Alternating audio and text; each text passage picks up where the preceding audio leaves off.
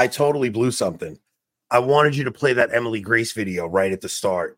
Let's go and do it now because all right, I have a little story behind this. So okay, you start the story, I'll play it. All right, so Emily Grace, I came across her Instagram the other day, and I followed her on Instagram, and she messaged me. She goes, "Holy cow! I can't believe you just followed me. I watch your show every week. I can't wait for every episode to come out." The video she put out was hilarious, and I'm like, she's like excited. I followed her. She has like 16 or 17,000 Instagram followers, and I'm like, but she's a traditional Catholic revert, I believe, and she had a late conversion, but she's a single mom and she's looking for a little, she's trying to make ends meet and stuff. But this video made me laugh so hard. So Rob, just pop it on. It was pretty funny. I remember when I was a little girl, the first time someone told me that these 2 lines on your forehead are called 11s and that women get Botox to make their 11s go away. But how else is the person that just told me their pronouns supposed to know that I think they're fucking stupid without my 11s?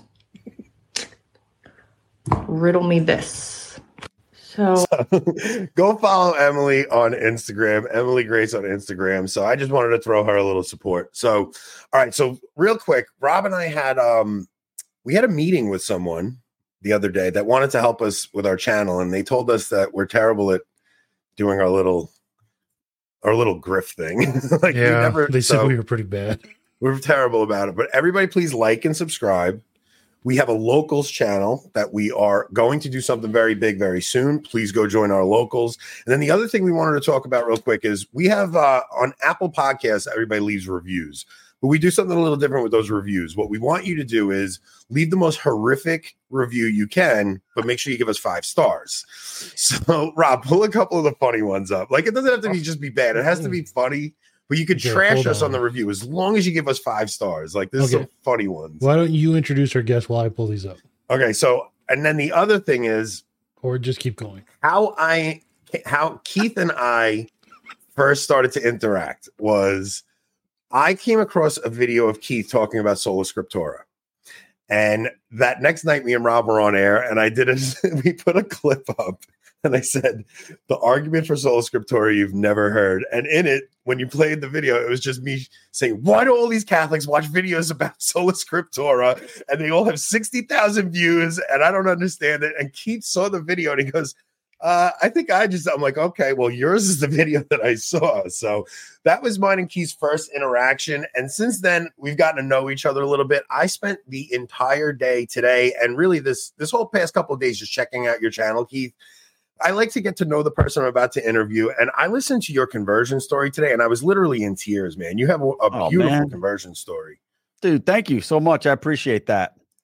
Yeah, so like a little bit of the conversation you and I have been having is just like, I feel like the trad world and the faithful Catholic, maybe a little more leaning Novus Ordo or more, I just feel like those two worlds don't talk much, and I assumed you were in that world, and then you started talking like, no, I go to the traditional at Mass. You're actually bringing a friend into the traditional Mass next week, right? You're bringing your he's a Reformed pastor.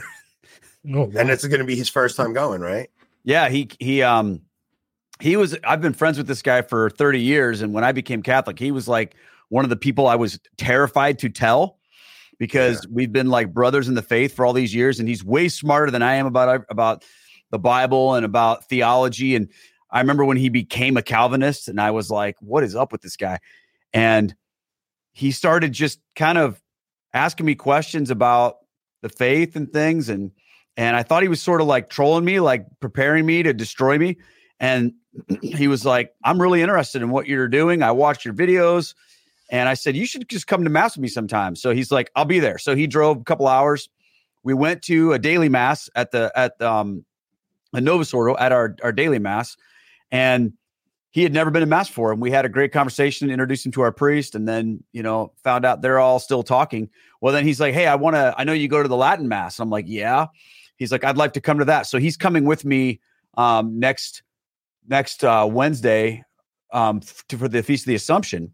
He's coming to our TLM, and he's bringing another Reformed pastor friend with him. That's so crazy. How did he even hear about a traditional Latin mass? Is it from your channel? Probably, yeah.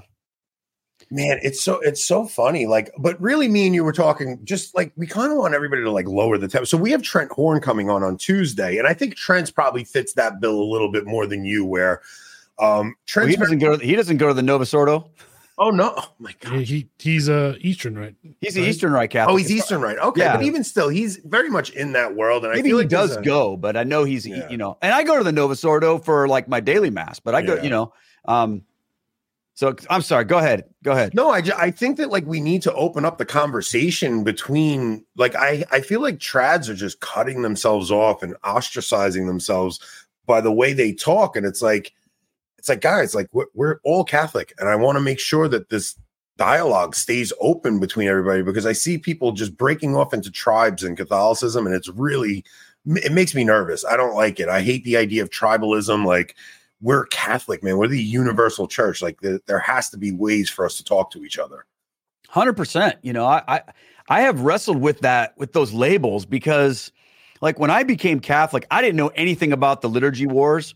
I didn't even know there was a Latin mass, right? I came into the church. I was blown away by the beauty of the mass. I go to an amazing parish that has a very reverent Novus Ordo, and I didn't even know that there was anything other than that, to be honest with you. And when I attended my first Latin mass, the only reason why I did was because my wife had gone, based on the schedule. I was traveling and she had to go early in the morning, and ours was at 7 a.m. So she went, and then I was talking to her later. She's like, "Oh, I went to the Latin mass." And I'm like, "Okay, well, what's that like?" She's like, "It was incredible. I think you would really like it." I'm like, "Okay, let's give it a try." And like within 30 seconds of walking into the church, I was like, "Whoa, there's a different vibe here." And I was never like a guy who hated the Novus Ordo. I do hate the goofy hymns, and I hate like lame folk music in church, stuff like, which our church doesn't really do that, but I'm not that guy. So when I mean, to me, it's either got to be like Gregorian chant or like, you know, extreme death metal. Then I'm into that. Right? That's so funny. So like, I'm totally like extremes on either way. So as soon as the Gregorian chant comes on, I was just like, wow. And boom, right from there is when we were just like, okay, we love this. And then at adoration one night, my wife and I, we just grabbed the red book that was available that has all, you know, the missal. And we started reading, because I didn't want to miss anything. So I wasn't really like reading the missal. I was just watching and trying to participate what I could and learn. But then one night we just started reading the missal together, and it was like, whoa, this, what is happening here is so incredible. And I just fell in love with it, to be honest with you. It's funny because I watched one of your videos today talking about how do we bring men back to the church, right? Yeah. And so much of, I mean, all the young men I'm seeing at church are looking for something like a more masculine liturgy. And it just kind of feels that way, right? Like it just feels like a more masculine liturgy in ways, because I think the biggest issue with the Novus Ordo is so many of those parishes are run by well-meaning women. Like women that want to help, and like they're not doing it to undermine the church and stuff. They want to help. Like these are women that really love God, and they're like, how can I help? And by them coming in, it makes like, it's like when you see altar girls, nothing will make a boy not want to be an altar boy less than seeing altar girls there. Like there's something that turns a boy off from wanting to participate in that when there's girls also in that spot. Well, I think, you know, you're kind of talking like what are some of the things I said in that video. And here's why I love the traditional Latin mass in this context of talking about how to attract men. And it isn't that we've said, hey, or the Latin mass said, hey, we've got to make a masculine liturgy. It's the fact that traditional liturgy transcends gender and masculine or feminine. It's just pure, and it doesn't import those things from the culture that tend to be more feminine or masculine. Because I've been also in those situations where when I was a Protestant, where, I mean, we had different rules back then. So we could say things like, hey, I want to have a more masculine worship environment. And I went to a church one time for their men's conference where they had a Dodge Viper up on the stage. And that's their idea of masculinity. Yeah. It's like, okay, so for us to go masculine now means we all have to be like a certain type of what that means. And it's usually some kind of cultural thing. So we tend to, okay, we're going to be masculine. So now we have to be hard and tough, and everybody has to have beards and guns and hunt and all that, which is all stuff I like. Right. But there's a lot of men out there. Like if you think about like some of the traditional guys that you see on Twitter or on social media that are traditional Catholics, they're not all like those, masculine men like that. A lot of them are like super intellectual theology nerds. Yeah. But they would never feel comfortable in anything that looked remotely feminine. So we don't have to pigeonhole people into these categories. We just have to worship God in purity and spirit and truth with the liturgy that has been given to us before all this cultural masculine feminine stuff. And then we're golden. We just got to stick with that. Yeah. So, all right. So I want to go back to your conversion story, but Rob, read a couple of the, just to give people an idea of what we want to do with the Apple reviews, because we want to try to get 5-star reviews, but we want you guys to see what people were doing. So 3 of them are actually like legitimate and genuine. Like they really do like us actually. Yeah. But they're not fun. So we'll skip those. So custody of the eyes. How about custody of the ears after listening to this hot garbage? Worse, watch the show on YouTube and you have to do both. Do yourself a favor and don't waste your time. 5 stars. 5 stars. That's that's what we're looking for, guys, because the 5 stars will get you boosted in the algorithm, but you can trash us. Next one is Trainwreck, right? Yeah.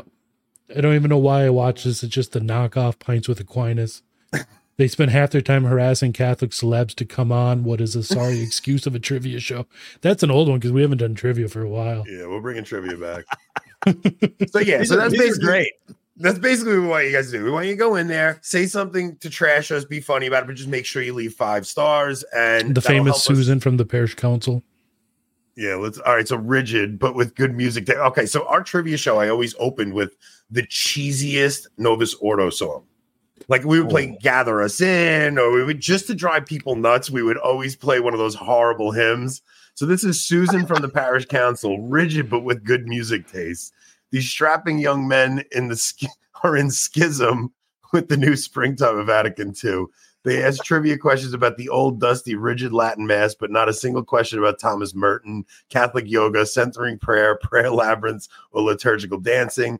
At least they know and appreciate good Catholic hymns. The music, the good-looking Italian man plays at the beginning of the episodes. It really gets the spirit of Vatican II moving in my soul. So that's what we're going to ask you guys to do. Be a little sarcastic in it, but just make sure you leave 5 stars. So, all right, now, Keith, you spent 22 years as a Protestant pastor, right? Yeah, in one form or another. So most of my time was in youth ministry. But I also had some time as a senior pastor and a kind of associate pastor, missions. I've done a lot of things in churches. So yeah, 22 years I was full-time ministry. In what denomination? Mostly United Methodist. Okay. Mostly United Methodist, in which I was raised. So my dad is a retired United Methodist pastor. So I'm a preacher's kid. But I did have some stints in an Assemblies of God church and an evangelical free church. So all right. So I think you came in 2017, right? Yeah. October 8th. Are your parents still with us? My mom has passed away, but my dad is still living. So yeah, how did he react as a retired pastor to his son looking toward Rome? I think he was kind of like, all right, Keith, whatever, he was more worried about just my life than whether or not I became Catholic. So we did have a lot of conversations about all of that. And we've had some conversations since. It was never really like contentious with my dad. Although we've had some interesting conversations about it since then, but it was okay. So so listening to your story today, I was really listening and I'm saying, why is it that we're so, especially as Catholics, we love a Protestant to Catholic conversion story. Yeah. And it's like, what is the fascination as a Catholic with a Protestant? And I really think it's because it's a heavy price you pay as a Protestant to leave? Because I mean, Protestants love the scripture, they love the Lord, and they usually have these really tight-knit communities where they have like really, I mean, Catholics could learn something from it. I mean, where they have really good communities together. And when one of their own starts looking towards Rome, you know they're really leaving probably everything, their family, their friends, everything. You were married already, though. Like, you married, was she your high school sweetheart? You got married young, right? I got married young, but she was not my high school sweetheart. I met her. I moved up to Philadelphia when I was like 19 to play drums in a band. And I met my wife while I was out there. So we got married. I was 22. She was 20 when we got married. Yeah, I was about to say I was 22 when I got married too. So, yeah. But this is in the 90s, right? So you guys are Protestant for years. Oh yeah. And she was Catholic. Like, she was raised Catholic in Philadelphia, went to Catholic school, all that. And when I met her, I basically pulled her out of, I mean, she didn't practice the faith. Yeah. So it was kind of, when I met her, I was like, wow, she's, I would love to date this girl, but I wanted to date a Christian. I was going to a Calvary Chapel Bible church. I was like super into my faith at the time. And so I said to her, do you go to church? Are you a Christian? And she said, well, I'm Catholic. Does that count? And I said, no. I'm like, that doesn't count at all. She goes, well, I don't really go. I just am. And I said, well, come with me to my church. It's awesome. And, the church I went to in Philly was like this huge mega church with like thousands of people and an awesome band and a pastor who wore a Hawaiian t-shirt. And he preached through the books of the Bible for like an hour and a half were his sermons. And they were amazing. Like, I just couldn't get enough of it. It was so awesome.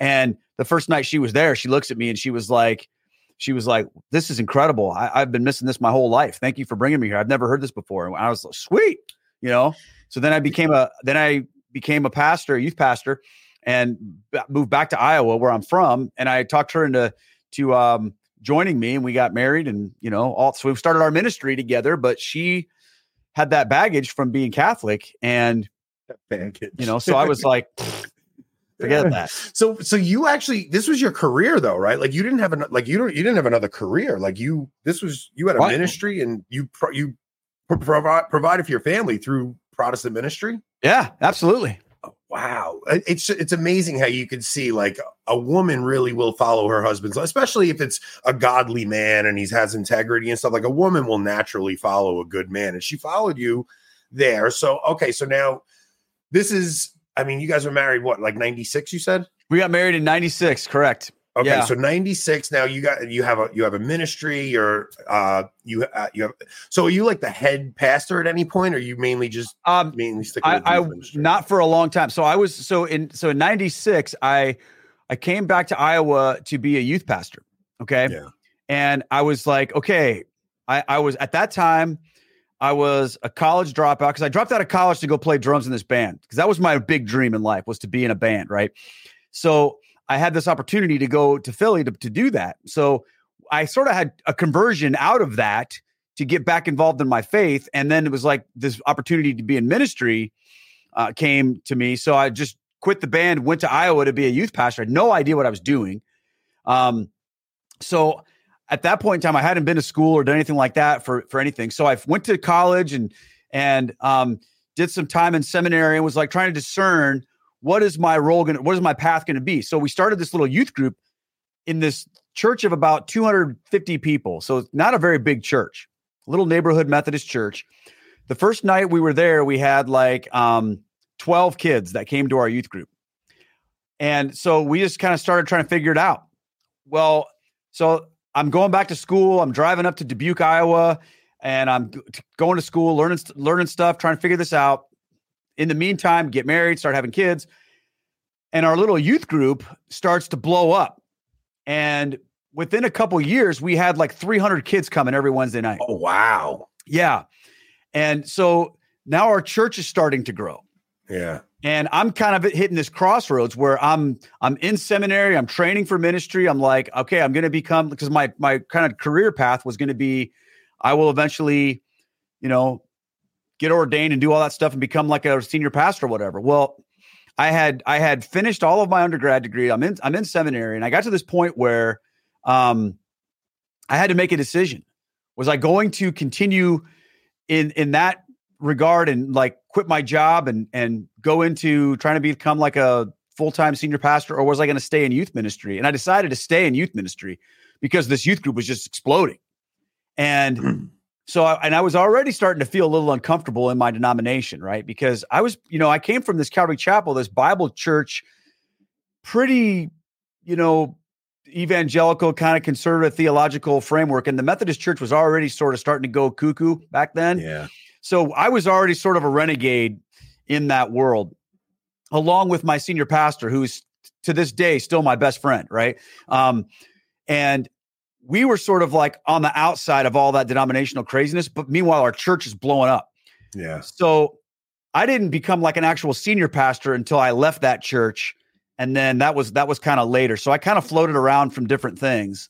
And then I went back into youth ministry at the last job I was in the Methodist Church, and associate pastor type stuff before I became Catholic. So I know it's kind of like boring stuff for people, but no, it's not. The status is kind of weird, So like, all right. So you're getting into like the 2000. When do you start feeling like, what even piques your interest to Catholicism? Like, what even like draws you towards it?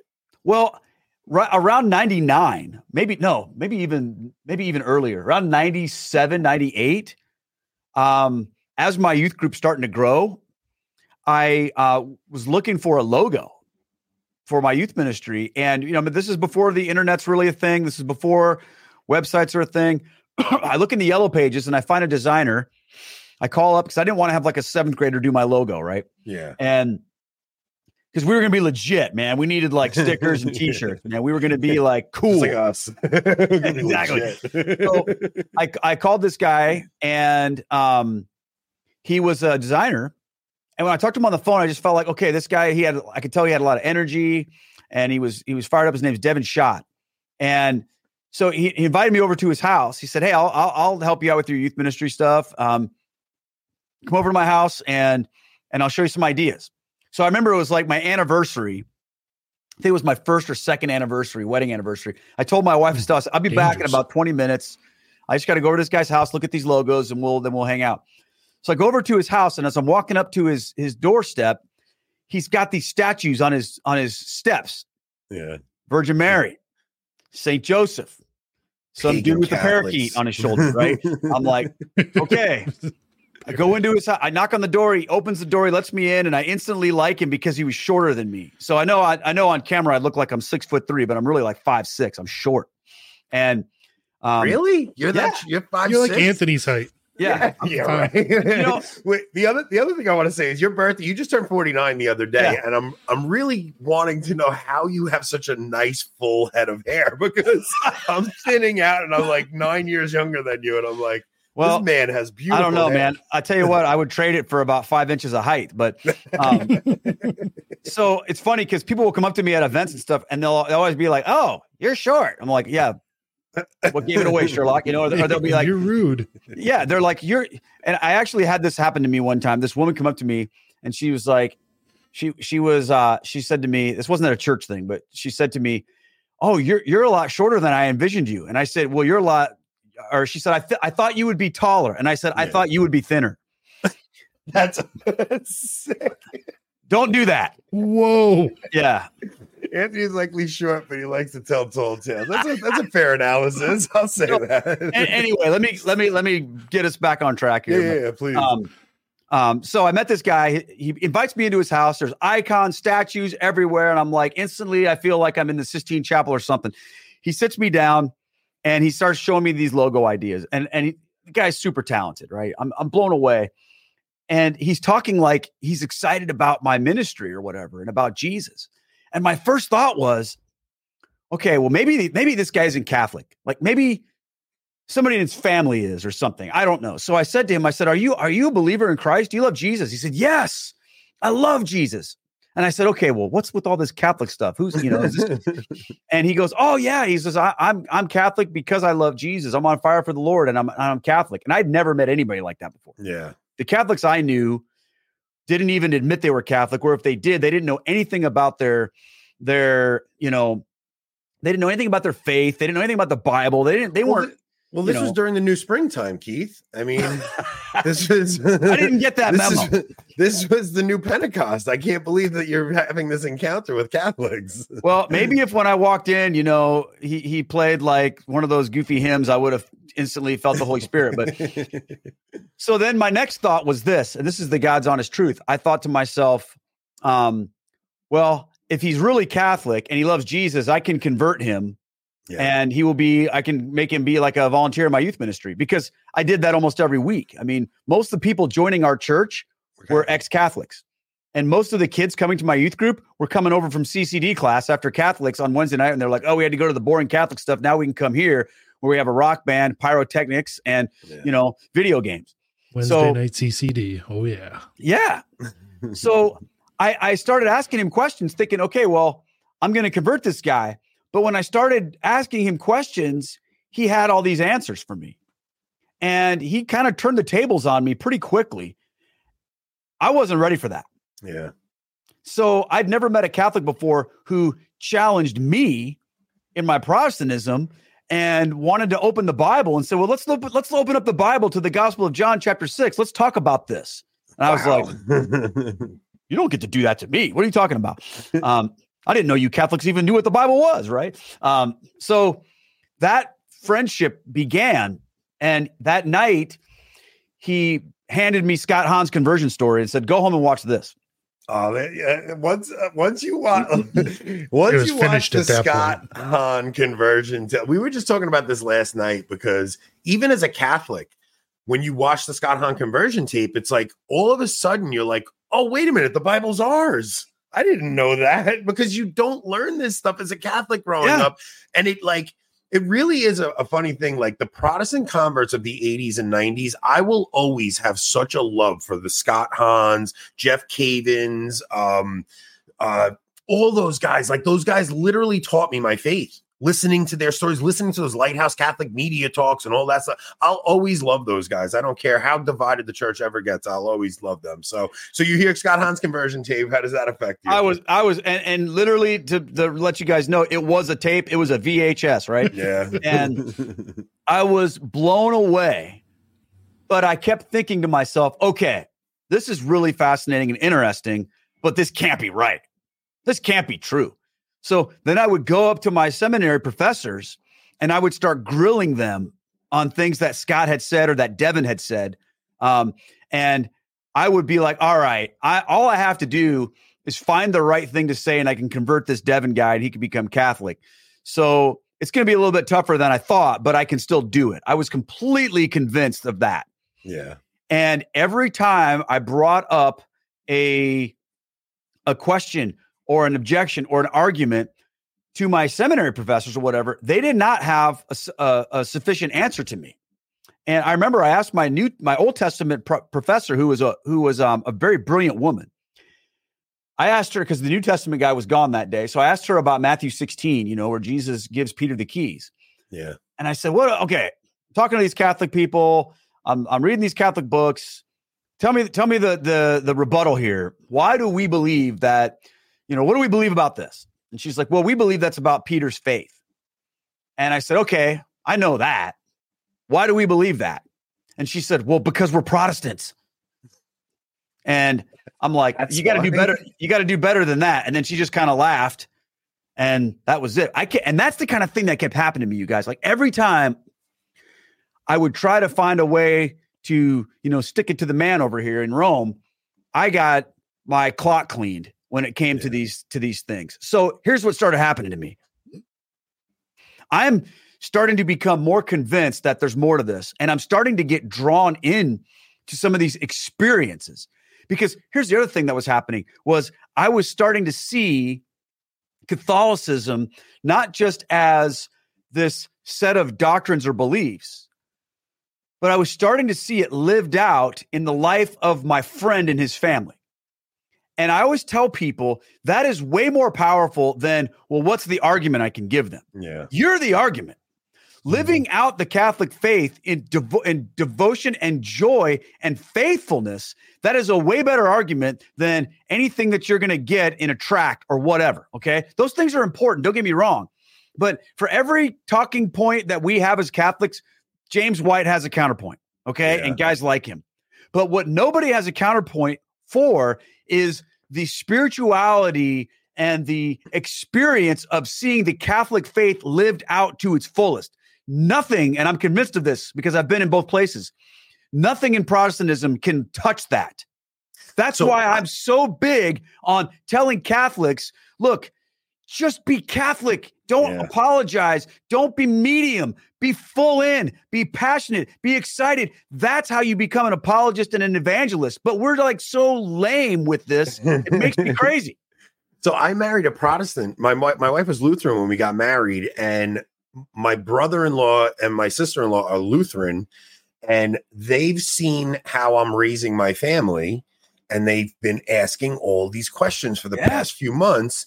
And my brother-in-law finally got to a point where he was like, hey, like every time we're together, we're always around other people. Is there any way like we could I want to learn some of this stuff. So we're doing a trip next weekend, just my family and his family, and me and him. Like when I tell you he has like such a surface level understanding of the Christian story, and I'm going away with them because he really sees the way I'm raising my family, thinks it's beautiful, and he wants to be able to hand it on to his kids, and he doesn't even know how to teach his kids the basics. Like they don't even know the Our Father, nothing. So we're going to go on a trip together, the two families, and I'm going to finally get a chance to really sit down with him and just kind of explain some things to him. And you're 100% right. Like the witness of you raising your family Catholic and actually making the sign of the cross at a restaurant and saying saying grace before dinner, those little things really do have a big effect. Oh, they absolutely do.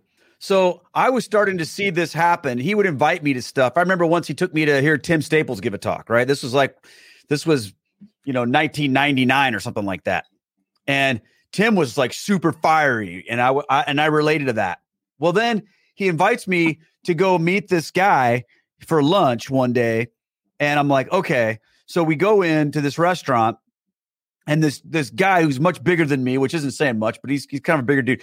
He comes in, and we're sitting down at this Chinese restaurant. He makes the sign of the cross. I'm like, all right, I'm outnumbered here.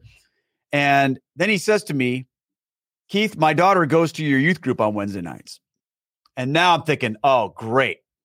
He brought me here to chastise me for corrupting his Catholic daughter with my, irreverent Protestant youth ministry. And then he said to me, and I just want to thank you because she comes home on Wednesday nights from your youth group so fired up about her faith, so fired up about the Bible. We haven't been able to get her to really care about her faith and in any way that we've seen since she's been going to your church. So he said, I just want to thank you. And as part of my gratitude, I would like to invite you on an all expenses paid trip with a group of us, and Devin's coming too, and we're going to go to Rome, and we're going to go to a place called Medjugorje. Wow. And, so wait, what year is this? Probably 2001, maybe.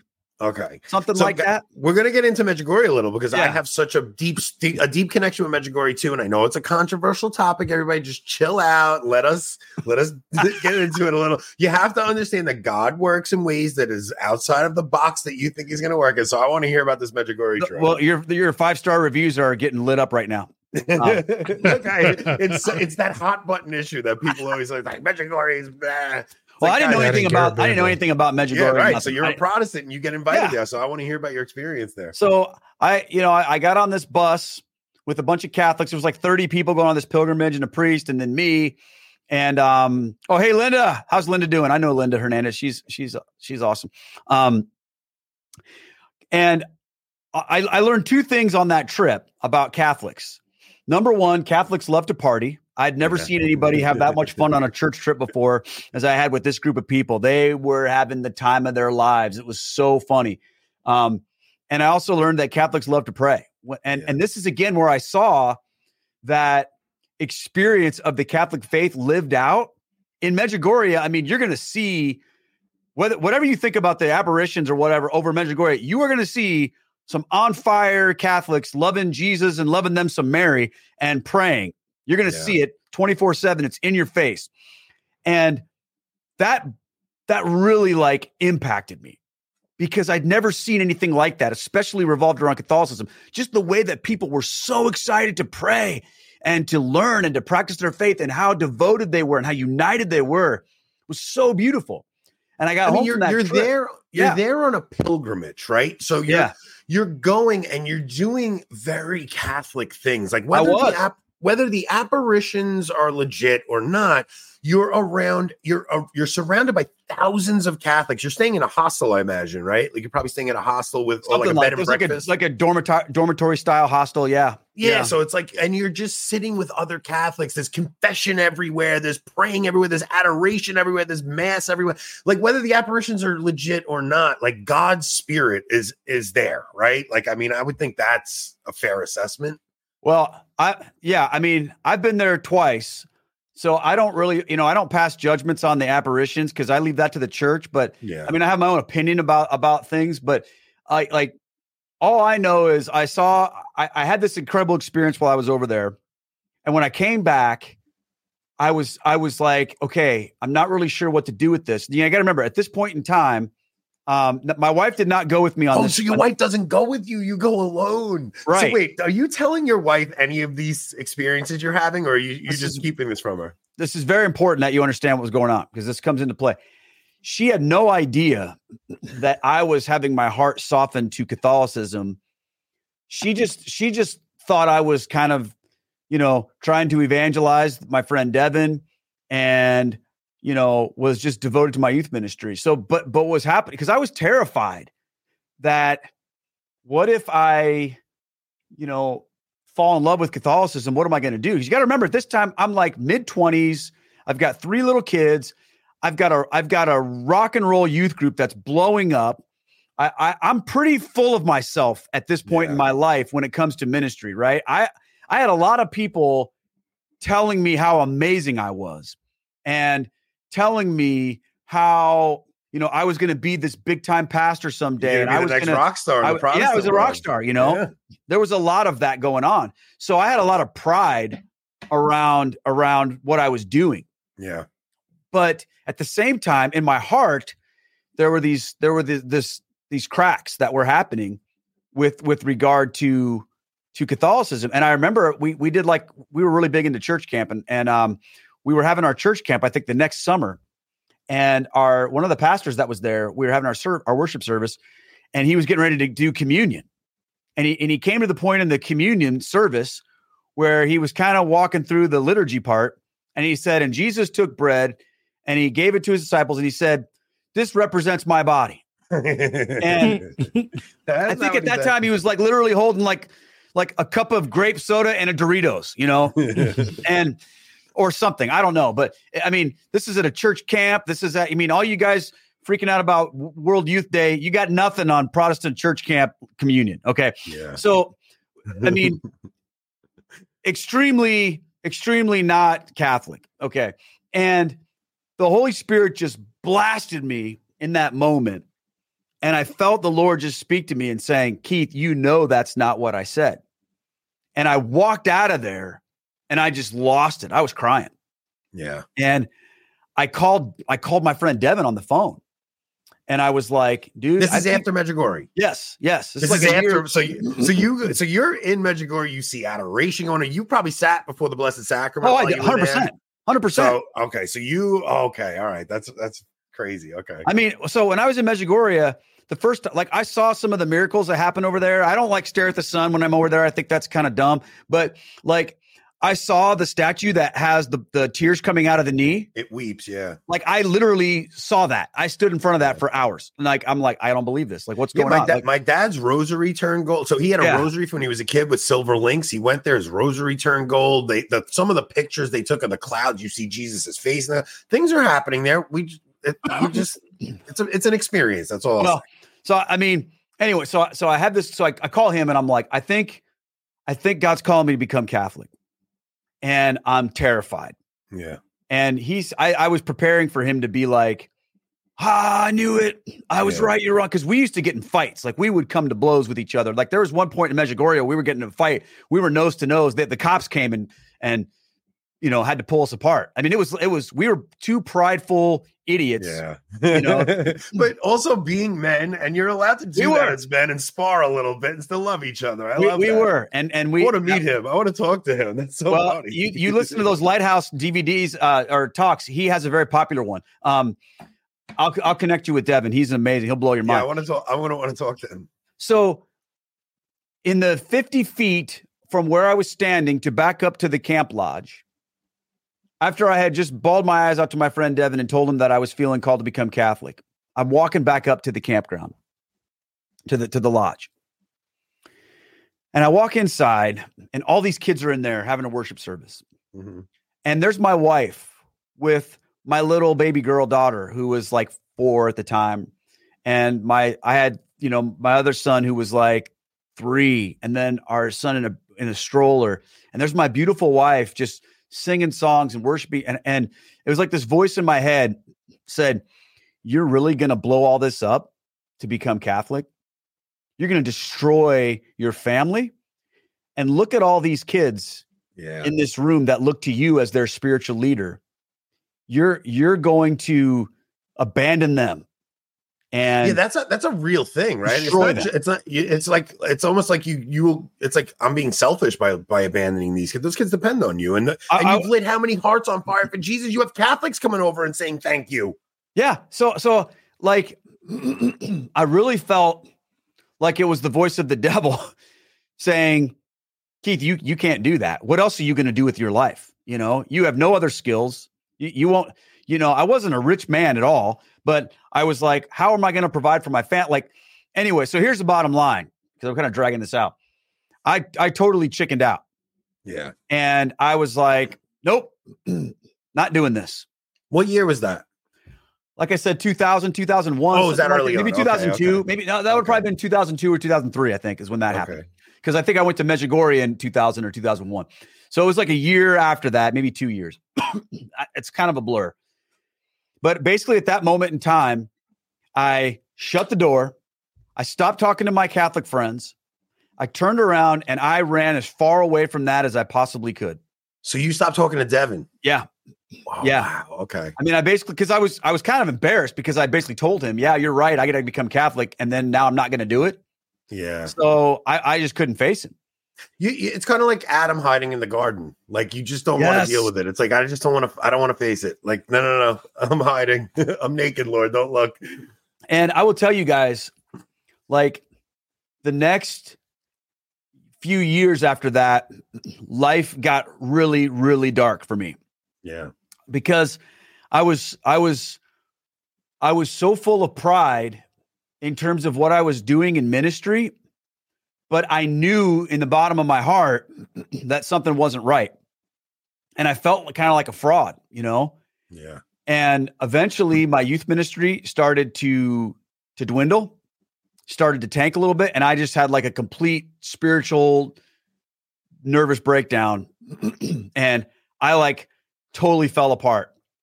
I went through a major crash in my life. I went through a major depression. I almost lost my marriage. I left ministry. I completely had this rock bottom experience, like you're the friend you were telling me about earlier. And I was like, I don't even know if I want to live anymore. It was rough, and I had to get I relate to that so much, because I had an experience like that when I left the sacraments in 2015. And there was a 2-year period where I left the sacraments totally. Oh yeah. My marriage fell apart. Everything. Like I relate to that so much. I remember hitting that, like my life was just a mess. And I'm like, what is going on? So go ahead. Yeah. I keep cutting you off. I'm sorry. No, it's fine. It's fine. So I had to come to a place with Jesus. And I think this is very important for all of us to understand. This isn't just about people who are in ministry or whatever. I had bought into this lie that I only mattered to Jesus because I could do some stuff for him. That the things I did made me what was important to Jesus. I think a lot of Catholics fall for that lie too, you guys. Yeah. Because a lot of Catholics believe Jesus will love me more if I do X, Y, Z. And sometimes we can get so connected to the things that we do in our faith that we feel like Jesus doesn't love us for who we are. He only loves us for what we do. And that really hit me like a ton of bricks. I had to get to a point where I said, I'm just done with ministry. God, if you love me, you're just going to have to love me for being Keith, not for anything I can do because I'm a failure. And you know what, you guys? He really did. He really did. And it's funny how he used Catholicism in the middle of that, because I quit my job in ministry. I went to work. My whole family, we moved out to a boys ranch, and we took care of like troubled teenage boys, and we became farmers. We milked cows. We did all this crazy stuff. And I actually took a part-time job in the middle of this. This is like 2007, 2008, working for the cathedral, the Catholic cathedral in Davenport, Iowa. I was the assistant to the groundskeeper. And yeah, it was an accident. That wasn't Providence. I would show up at the church on the grounds of the cathedral at like 6 o'clock in the morning and just walk the grounds by myself, like cleaning up shrubs and doing yard work. And I would spend some time they had a little adoration chapel where there was perpetual adoration. Remember, I'm still at this point in time, very not Catholic. Okay. But I would like go and sit before the Blessed Sacrament in the adoration chapel. And the guy I worked for was a very strong Catholic, and he knew what he was doing. And he would encourage me and say, hey, let's talk about the Lord. And so I found like this incredible peace in this cathedral and in this church. And I started to like really have my heart softened to the Lord. I wasn't thinking about becoming Catholic. So when you left ministry, were you still praying and stuff? Like, did you still have a good relationship with Jesus? You just left ministry? Yes. It was like, Here's this is kind of a thing that can happen sometimes in ministry or stuff, right? I had to leave ministry so that I wouldn't leave Jesus. Yeah. Okay. You get burnout. It was one or the other. Yeah. It was one or the other, you guys, because I had become so convinced that, God only loved me because I had this big rock star ministry. And then when that ministry was gone, I felt like I was total worthless loser. Yeah. I felt like I was worth nothing. And so I had to get away from all of that to just find my relationship with God. And through that, my family was getting built back up. My wife and I were really growing in our faith together, because I was a terrible spiritual leader of my household, even though I was a pastor. Yeah.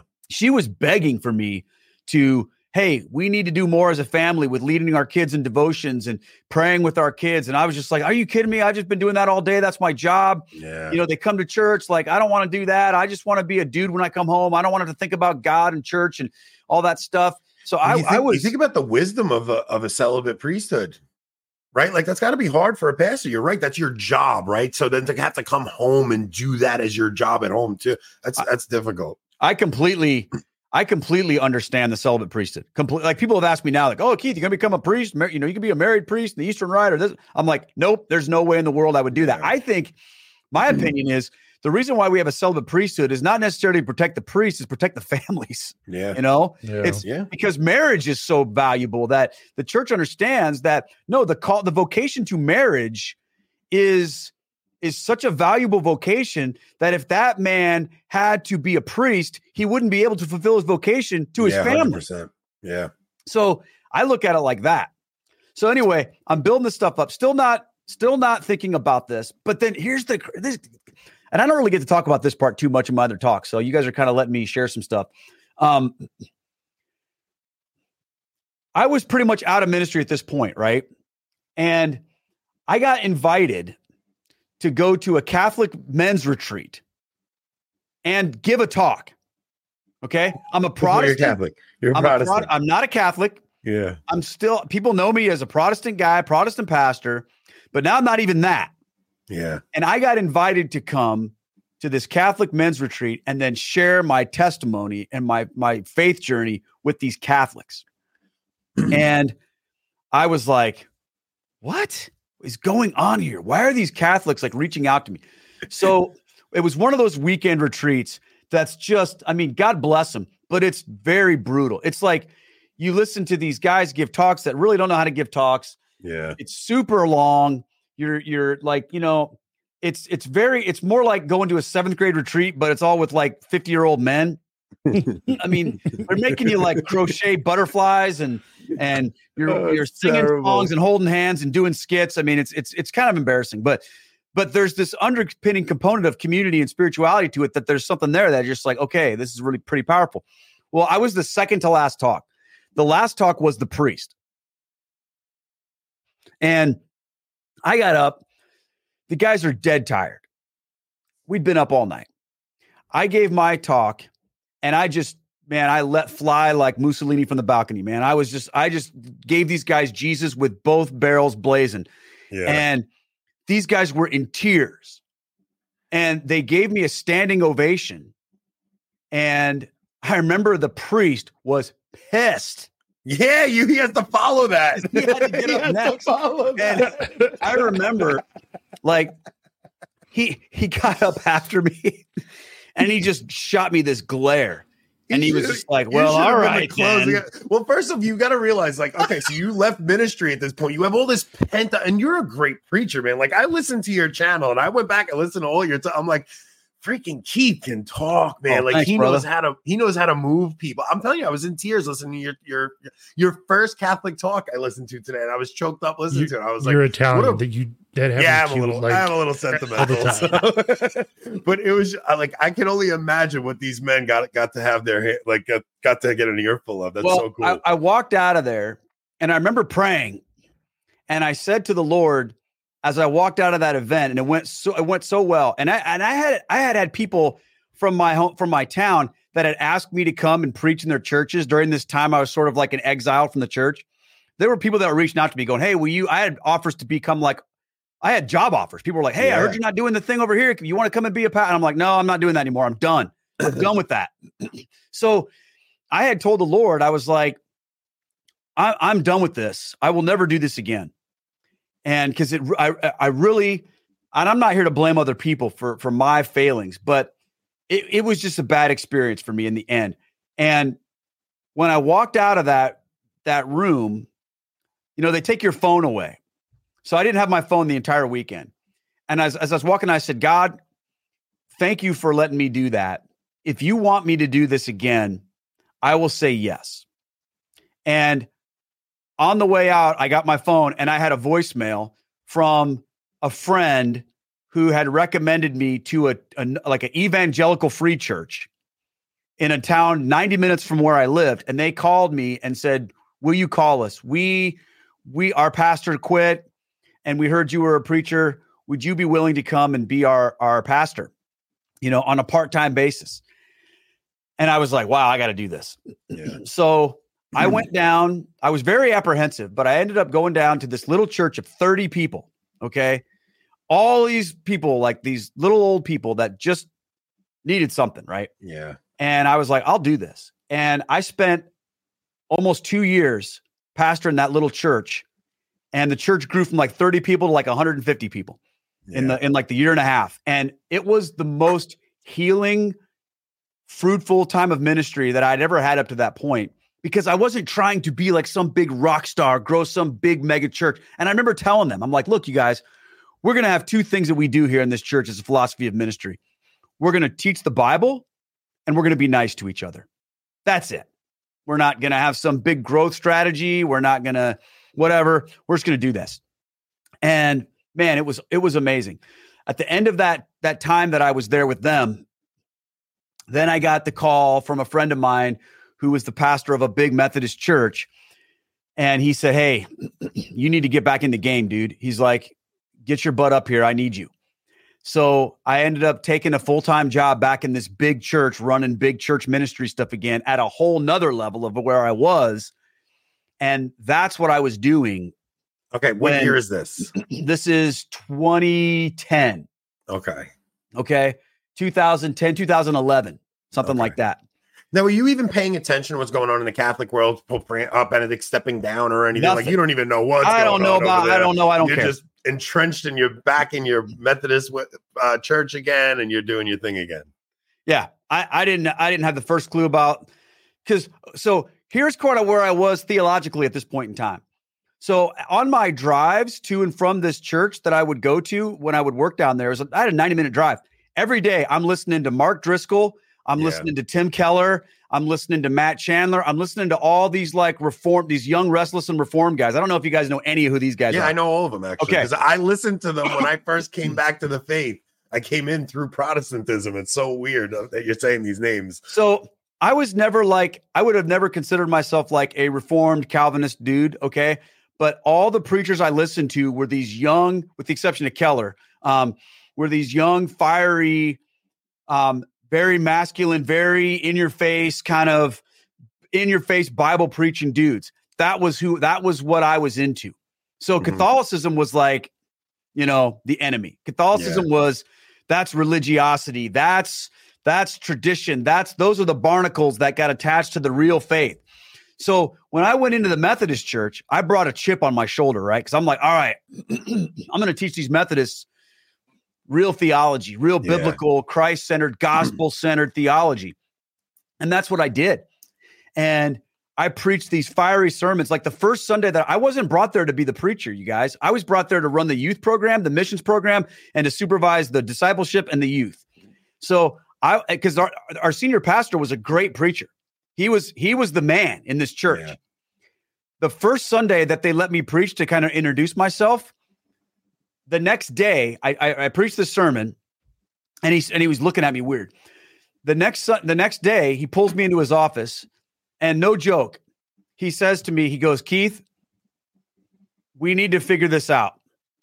He said, "I can't do what you do, but this church needs it." So basically, he said to me, "That's pretty humble." He's a very humble guy. He's pretty humble, right? He's a way better leader than I will ever be in ministry. He put his parish, well, not parish, but his community before his own ego. That's pretty cool. He's a very good man, and he's a very godly man, and he wants what the Lord wants. And he literally said to me, "So I need you to help me." He says, "So we're going to team teach. We're going to basically rotate," which I was very flattered by that, because he's a great preacher too. Like he's an awesome preacher. So I thought to myself, okay, I got to learn the chops here, because I'm used to preaching for an hour, and these sermons have to be 25 minutes because we've got 4 services right in a row. Boom, boom, boom, boom, boom. We can't be late. Everything's got to be dialed in. So I learned a lot from him about how to say a lot in a short amount of time, which you're probably laughing your butts off right now listening to me talk. Dude, I'm loving this conversation. So keep going, man. So I start in there, and I love this church. By this time my kids are teenagers. We're established now. We've got a beautiful home. Things are going like, it's a nice job. It's a good salary. We're in a good community. We moved to this town. Like my wife, she's a professional photographer. She was able to like open up her own studio that I helped her with kind of on the weekends. What kind of photography? What does she do? Portrait photography. Portrait. So my wife does infant photo shoots, maternity shoots, things like that. My wife's a photographer also. Yeah. So my wife is a freaking world-class portrait photographer. Oh, wow. That's cool. And so we started a little business together. And I was basically her lackey until I started learning how to do photography. Anyway, that comes along later, but we were in a great spot. Yeah. However, the Methodist Church was getting more and more and more out of whack. More and more. So it was getting rough in the 90s, and now it's 2011, and it's got to really be getting hectic. It was getting terrible. And my pastor was very much on the conservative side. Mm-hmm. So we were that church that was kind of the conservative church within the world of liberal denominationalism. So I felt good with him, but I was. And remember, after listening to all of this, Mark Driscoll, Matt Chandler, John Piper, Tim, all this stuff, I've got zero tolerance for, left-wing liberal Christianity. You were the rad trad of the Protestant world. 100%. You were a rad trad in the Protestant world. Well, I was the rad trad, but I had no connection to like historical Protestantism or classical theological stuff. Like, our idea of classical theology was like Wayne Grudem's systematic theology. Yeah. And like, I wasn't reading like the catechism of, of the Protestant reformers and all that stuff like that. I just trusted all that. So as our denomination's going even more wacky, I'm getting more and more frustrated. And I was frustrated by the fact that even though my senior pastor he's a very great leader, he's also very politically savvy, which I am not. So he's like, Keith, we got to play the long game here. We can't, and I'm just like, no, we don't. We need to stand up here. We need to break things and yell at people and hurt stuff. That's what we need to do. It sounds like you, Anthony. Yeah. And so I was feeling very frustrated in that environment. And I'm having these conversations with these liberal people and within the denomination, and it's not going well for me. And I just can't deal with it. And right around that time, my buddy Greg, who's the one who brought me to Medjugorje the first time, okay, he comes up and he says, hey, I want to take you and your wife to see a movie. I'm like, okay. So he takes us to see this movie called Apparition Hill, which is It's about Medjugorje. It's about Medjugorje. Yeah, I've seen it. I hadn't thought about Medjugorje since I was there 12 years earlier. Like I didn't know anything about it. I hadn't, whatever. So we go to this movie and I thought it was a very well done movie. It's a documentary, right? It's a documentary, yeah. But it's about that kid. He was addicted to drugs, and he went there. Is that the same one? They picked, I think, like 7 people. They take them over there and follow their experience. And some of them aren't Catholic, some of them aren't even Christian. One guy was an atheist. And so we got to lunch afterwards, and I was confessing to my friend Greg. I said to him, I'm like, look, I'm feeling even more unsettled than I've ever been. We didn't really talk about the movie a whole lot, but I said, I'm just like, I'm not doing well and I don't know what to do. And he said to me, you should really go talk to a Catholic priest. And I thought, all right, I can do that. And right around that same time, even that you were open to that, I don't like like that has to be a little bit of God just break, like that you would say okay to that. That's such a strange thing that you were all right with talking to a priest. Well, I didn't see. Here's the thing. Even though I didn't believe Catholicism was true, I never hated Catholics. Yeah. I never hated the Catholic Church. I never was like, okay, we've got to talk about how the evil like I still loved my Catholic friends. And you didn't think all Catholics went to hell, I guess, right? I sort of was like, I had a soft spot in my heart for Catholicism. I didn't believe it was true. I thought it was wrong, but I couldn't just all of a sudden now like hate Catholicism. So I thought, okay. And then I was having these conversations with a woman pastor who's very liberal. And I was arguing with her about our situation in the Methodist Church. And I'm arguing with her from scripture. And she says to me, well, that's your interpretation of the Bible. And I'm like, okay, I can't argue from scripture alone. So I started talking about, well, the church has always taught this, and the church, and she's like, well, the church has been wrong, and we're here to fix the church. And, what church are you even talking about? And so then I'm like, oh man, okay. I started to like think about those old arguments for Catholicism, that authority. And I was like, man, I'm realizing that, without an external authority, just having the Bible isn't going to get us out of this mess. And I remember I went to a gathering and there was a seminary, like a theology chairman of the seminary he was our keynote. And I asked him at lunch, I said, hey, without an external source of authority, I love when Kennedy Hall pops in. What are we going to do? And he goes, I said, how are we going to solve this problem if we don't have any authority outside of our own interpretation of the Bible? Because that's not working for me. And he just looks at me and he just goes, well, it sucks to be Protestant, doesn't it? Wow. And I was like, dude, wow. These freaking guys are not helping me, And so meanwhile, my friend Greg talks to a person and finds this priest in my town where I live in Cedar Rapids. And I call him up and I said, hey, I'm supposed to meet with you. He says, come down to daily mass and then we'll go out to lunch. And I'm like, all right. I hadn't been to mass in forever. Now, did you receive when you went? No, of course not. Okay, good. No, I wasn't. I was very respectful of Catholicism. Yeah. Like I wasn't going to like try to like, thumb my nose. Well, I didn't know if you knew enough to not like because I know a lot of Protestants that would just think nothing of it and go up. So I didn't know. Let me tell you, my friend Devin made sure I knew enough. Oh, okay, good. You better not even think about receiving, you filthy Protestant. No, he wasn't. I knew the rules. I knew the rules. Yeah. So a lot of Protestant converts have weird experiences when they go to mass. I've seen it. Mm-hmm. I had this aha moment, but it wasn't when the Eucharist was consecrated or anything like that. It was during the processional. So I'm standing there. It's Tuesday afternoon. There's like 150 people in this church. And I'm thinking to myself, on a Tuesday afternoon at noon, there's people coming to church. Like, I couldn't get that to happen in my church, no matter what. I was blown away just by, again, it's that experiential, lived out faith that has such an impact on people. So the priest comes walking in the processional, and the deacon is there, and he's got the gospel, right? And he's holding up the gospel, and he's like doing the thing where they kind of show it to you. And that was my moment, you guys. Like the Holy Spirit hit me. It was like, this is our book. This matters. This is important to us. And as a guy who was struggling with the whole lack of biblical integrity in my experience, to see that, I was like, all right.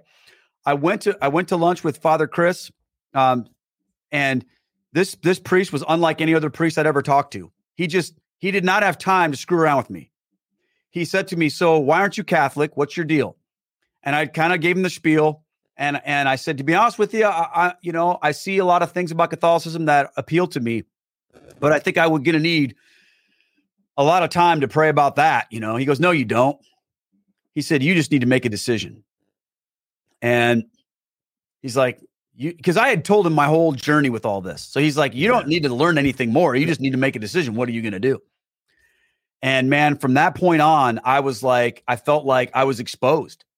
I couldn't Scott Hahn tells the story, and he says he actually said to Kimberly's because he promised her he would wait until like the following year or 5 years from then, and he's like, I'll wait, and then he said to her that delaying obedience is feeling a lot like disobedience. 100%. I'm imagining that's what you're going through at that point, right? Well, it was beginning to get to that point. Yeah. I felt now by this time. So here's the thing. By this time, YouTube exists. So now I start watching YouTube videos. Yeah. And while I'm doing that, I'm coming across all these different YouTube channels that are out there. And one of the ones I came across was Steve Ray. I came across his talk on Stephen Ray's great. On the papacy, right? Yeah. And I watched that talk. I watched Taylor Marshall stuff back then was more geared toward like apologetics and catechesis, definitely. Yeah. And so I was watching that and a bunch of stuff, Catholic answers, the normal stuff. And I woke up one day and I was praying, and I felt like the Lord was saying to me, "Keith, you've got to get a hold of Steve Ray." And I was like, what do you mean get a hold of Steve Ray? This is like a conversation I'm having with the Lord. I don't know anything about Steve Ray. He was just a guy I saw a video of. So I was like, Steve Ray. I don't know where he lives. I don't know how to do that. Nothing. That day, I'm scheduled to have dinner with my friend Greg, who's the one who brought me to Medjugorje the first time and then took me to the movie and got me hooked up with Father Chris. He says, "We're going to meet for dinner." I'm like, okay. We walk into this restaurant. I meet him down in Iowa City, which is about 40 minutes away from me, 40 minutes away from him. He walks in. Before he even sits down, his phone goes off. And he looks at his phone. He goes, "Oh, my wife says, Keith, Steve Ray is in town giving a talk tonight. You guys should go." What are the chances? Dude, I was like, the chances? What? We have to go. I have to go. I'm like, and I told him, I said, this morning, the Lord is like, Steve Ray on my heart. I'm like, I don't understand any of this. I don't know Steve, nothing. And so we take off and we go to this little parish in Silvis, Illinois, Our Lady of Guadalupe. And I'm like, at this point in time, God's got my attention. I go in there and they're having mass. I go up to the front and I make my little sign of the cross, or a blessing, across my arms. And I kneel down. I didn't like go back to my seat. I just knelt down right there. And I looked up at the crucifix and I started praying. Yeah. And I remember praying this prayer. I was like, God, if you want me to become Catholic, I will do it, but you've got to make a way. See, that's what my dad had told me, you guys. My dad, I had conversations with him about where I was at. Now, our family at this time was going through a really hard time. My mom was in the process of dying from pancreatic cancer. So my family was in a lot of pain, a lot of turmoil. Yeah. So I would go and meet with my dad. We'd go for walks and I'd spend time with my mom. And I said, Dad, I think I'm going to become Catholic. And he was basically like, you can't just do that.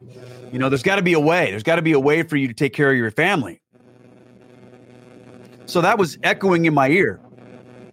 And when I prayed that prayer and looked up at the crucifix, like the Lord hit me like a ton of bricks. And he said, I am the way, the truth, and the life. You don't need me to make a way. You just need me. And that was probably the most real experience I've ever had with the Lord in my life. And I went back to my seat, and then I heard Steve give this talk about how the early church was willing to die before they would give up the faith. And I thought, and I'm worried about a job. I'm worried about making some people mad. And after that was done, I told my friend Greg, I said, I got to do this. You know, he took me up to talk to Steve. Steve gave me his book. And he said to me, you know, my friend Greg's like, this is Keith. He's a Protestant pastor, thinking about becoming Catholic, you know.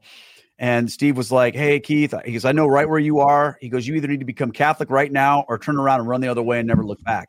And I'd already done that once. So I was like, I'm not doing that again. The way home, I told Greg, I said, I'm doing this. I got home. I told my wife, I said, I got to quit. I got to become Catholic. And, you know, she said to me, she said, well, I've watched you struggle with this. I've watched you seek God for this. And even though I can't really relate to where you are right now in your faith with all of this, she said, I trust you and I trust that God is leading you. So I'm with you 100%. And the next day I went in and basically resigned my job. And the last Sunday that I was at my church was the Sunday that we were breaking ground on a new $10 million facility that we'd been working on for years. Is my mic still bad, Rob? It is loud. I would turn gain down a little. Turn it down. I have it way down. Still? It's pretty loud. Why would it be this loud? I have it all the way down now. How about now? Okay, that's better. That's better? Yep. Okay. So what do you tell them? Well, I had given my senior pastor, I'd given him kind of a heads up that I was going this way. I had told him in the past, I'd said, look, I'm really feeling like Roman Catholicism is looking pretty attractive to me right now. And he couldn't believe that. He was like, no way, you know, no way will you ever do that. And he basically told me, he's like, I want you to write a sermon series on the history and nature of the Christian church. And I said, I don't think you're going to like what I have to say. He basically said to me, he goes, well, this man, you know, you said it before, what a good guy. He literally said this to me. He said, well, Keith, if that's the truth, then don't you want to tell our people the truth? So he let you preach this sermon? Dude, I preached a sermon on why Peter is the rock that the church is built upon, apostolic succession. I preached a sermon on Advent. One of the things that made me Catholic was I preached a sermon on the Annunciation. And while I was in my office writing this sermon, like the Virgin Mary, like came to me, not like in an apparition, but just like I had this divine encounter with her. And I was like in my office working on my sermon, just bawling my eyes out, writing this sermon about the Blessed Virgin Mary. And I preached this sermon that she's the new Eve. She's the new Ark of the Covenant. She's the woman of Genesis 3:15, Revelation 12, John 9. I mean, I'm connecting all these things. I'm showing church father quotes to my Methodist congregation. So, okay, this is crazy. They have no idea. They don't that know. Sermon, by the way, is on YouTube somewhere. They have no idea that I'm wrestling with Catholicism. That sermon. That's the one I preached about the Annunciation. Oh, I'm going to have to hear that. And they have no idea I'm wrestling with Catholicism because I had told my pastor, but I hadn't told anybody else. And I remember preaching that sermon on the Blessed Virgin Mary, and people ask me about it today. They're just like, did they want to like throw things at you? And I'm like, no, you guys don't understand. Like most Protestants, they don't live in the world that we all live in right now with Protestant, Catholic, blah, blah, blah. You know, they just heard a sermon that moved them. Yeah. And they said to me, like, there were people literally crying. There was a young man that came up after the service and he doesn't do this. He came up and he just fell on his knees and just started bawling. And I went down and prayed with him. And he said to me, this is the one after I preached about the Blessed Virgin Mary. He said, I have never heard anything like that before in my life. Yeah. And that whole week I had people dropping in, Keith, what was that? Like that, where did that come? Not in a bad way. So real quick, when you go back, when you were talking earlier about when you asked about Peter the Rock and people were saying, well, we just believe his faith. The thing is, Protestants just believe what their pastors teach them about scripture. So you're going into this service and you're preaching and they're just listening to their pastor give them an exegetical thesis on scripture, and they don't even know it's Catholic. So they're just listening to it and they're just probably blown away. Right. So, oh man, take us through this because I got to know if any of them came with you. I need to know. You got to know what? If any of them came with you, like, did any of them? Well, as a matter of fact, it's so funny, man. Long story short. Yes. But so, to get back to how he reacted, when I finally told him I'm doing this, he kind of had a heads up. When I had to write my letter to the church, my actual resignation letter to the church, my first draft was rejected because it was pretty harsh, against the Methodist Church. Yeah. And he said to me, he's like, Keith, I can't share that with people. He's like, let's do something a little bit more about you and your own faith journey and less about us and why we're crap, basically is what he said to me. And I said, that's fair. So, the way it was put to my congregation was Keith has felt this call to Roman Catholicism, and he's doing this because he loves Jesus.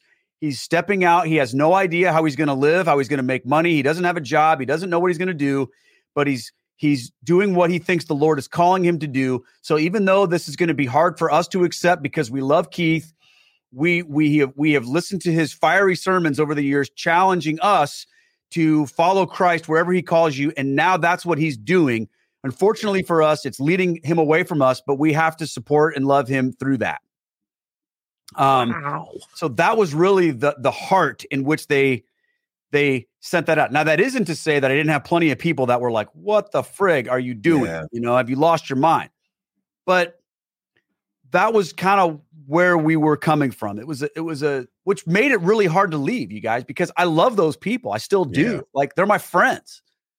I probably have more Protestant friends than Catholic friends to this day. Yeah, I would imagine some of your my whole best life. friends are Protestant pastors to this day.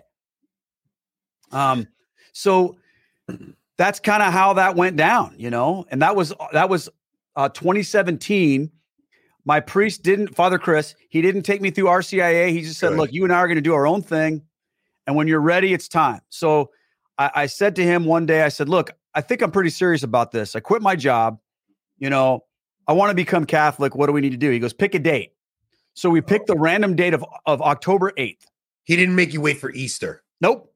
Oh, thank God bless this priest. He's amazing. I'm telling you, Father Chris Pulaski, he's been on my YouTube channel several times. He's an amazing guy. So he said, just pick a day. He goes, you're ready. So, my wife and I, we had to get our marriage conval. We had to do our marriage in the church because we got married in the Methodist church. She's Catholic. Okay, so wait, whoa, back up. Your wife. What is your wife like? What's going on with your wife during this? Well, she basically was like, okay, I'm going to walk into this with you. But our kids were too old to just say to them, hey, guess what? You're all Catholic now. Yeah. So how old are they? Like what age at the time, they were like 15, 17, and 18. So they had confirmation age to do it. Yeah. And they were very involved in the Methodist church. They were like, they were in the band. They, my daughter was a missionary to Haiti, all this. I mean, like, 18 is an adult. Yeah. Yeah. 18 is an adult like that. You have to make this decision as an adult. Yeah. So my wife said, I will come with you, but I'm telling you guys, it was hard. Like we went through all the stuff. October 8th comes. I'm received into the Catholic Church. I kind of teased her. I'm like, this is bullcrap. I got to go through all this stuff. You just have to go to confession one time. She's Catholic already. Yeah. She's raised Puerto Rican. That's so crazy. Yeah. So, but that was really hard for her because she had a traumatic experience happen to her when she was a little girl in confession. Yeah. So she had a lot of baggage around that. So the first year of our Catholic experience, she would cry every day at Mass and then be like super angry at me the whole rest of the day because our kids had decided they didn't want to become Catholic. Yeah. Like they were so used to the way we did things in Protestant world, and they weren't part of my whole journey. So they were just like, Dad, we don't get this. It doesn't relate to us. Do we have to do this? And I finally was like, no, you guys don't have to do that. So anyway, October 8th comes. I got to share one more thing about this. It's the random day on the calendar. I go up, I make my confirmation, receive my first sacrament, go back, stand there. It's time to pass the peace. This is pre-2020, so we're still doing that in the church at that point in time. And I'm in the front row, and I feel a tap on my shoulder when it's time to pass the peace. I turn around. Steve Ray is standing there. No way. And he goes, welcome home, brother. You'll never look back. He had no idea I was the guy that was with him, before in Illinois. Yeah. He just happened to be at that church giving a talk in that town and happened to be at that mass and saw a guy was joining the Catholic Church and came up and shook my hand. I was just like, dude, that's a miracle. Have you spoken to him about all this? Oh yeah. He's been on my podcast a couple times. I've talked with Steve about it, I still don't know that he really remembers all that, but no, probably not. But it was a little miracle. Look, you see like God, the little things God does, right? To give you confirmation, to let you know his hand was in everything. I'm telling you, even listening to your story, like Keith, you're making my heart bubble up a little. Like there's something so beautiful about hearing these conversion stories. Okay, see, guys, I told you you'd get to see him cry. Oh, I'm not crying yet. So you get received into the church. Now, what is the process from there to decide career and become Yeah. So like, when do you start your YouTube channel? Like, what happens from here? That was the furthest thing from my mind. So what I was thinking about was, Father Chris pulled me aside one day and he said, I need to talk to you about something. And I was like, what is that? He says, people are going to try to get you to do stuff in the church because of your background. Yeah. He says, don't do it. He said, give yourself 1 year. Yeah. He said, just be Catholic, Keith. He goes, I'm going to leave you alone. Not like leave me alone personally, but he goes, I'm not going to ask you to do anything. Yeah. He goes, just keep a low profile and just experience being Catholic. You've had a long journey to get here. Now you just need to experience Catholic and you need to rest. And because there's a totally different culture that you're coming from. Protestant culture is so different from Catholic culture, right? So it's like, you got to learn when to make the sign of the cross, when to kneel, when to genuflect, there's such a beautiful thing about being Catholic, learning the prayers for grace, you really did need that time to just kind of soak it all in. Well, that's eventually I wrote a book about that, so my thought was, I just want to be a Catholic dude who goes to mass. I don't want anybody to know that I'm a pastor. I don't want anybody to I just want to go to mass and just be Catholic. I was so excited about that. Now, as far as like job stuff goes, I just rolled into the photography world and I was like, okay, I guess I'm going to do this. And I mean, we lost about probably 75% of our income as a family, when I quit my job at the church, but we had this little business that was kind of there. And when I went into it full time, we really my wife and I, we just said, okay, we got to double down and work really hard. And we grew that thing and we grew our business. It was a big business at one point in time. So I was just working my butt off, learning how to be a photographer. And eventually, that became just what we did. So we never got rich doing it. We never got back to where we were with the two incomes, but we made enough to survive. And that was, and we were together, and that was the cool thing. And I was a Catholic, and I was so excited about being Catholic. And so just loving life, being Catholic. And meanwhile, my wife is struggling. Yeah. She's having such a tough time, you guys, because our family is now divided. My kids don't come to church with us. She's going to mass. She doesn't get it. She goes there and she's going through the motions, but her heart and her head. Yes, she did it for me. She didn't do it because she wanted to become Catholic. What a good wife you have, Keith. Oh, dude, I'm telling you. So she's on her own journey and it's rough. And I don't know what to do to help her. I don't know what to do. I'm just trying. So we would start to have these conversations and couple things were happening. She was starting to sort of ask questions about the Mass and different things and relate things to her childhood. And little things were starting to kind of click a little bit.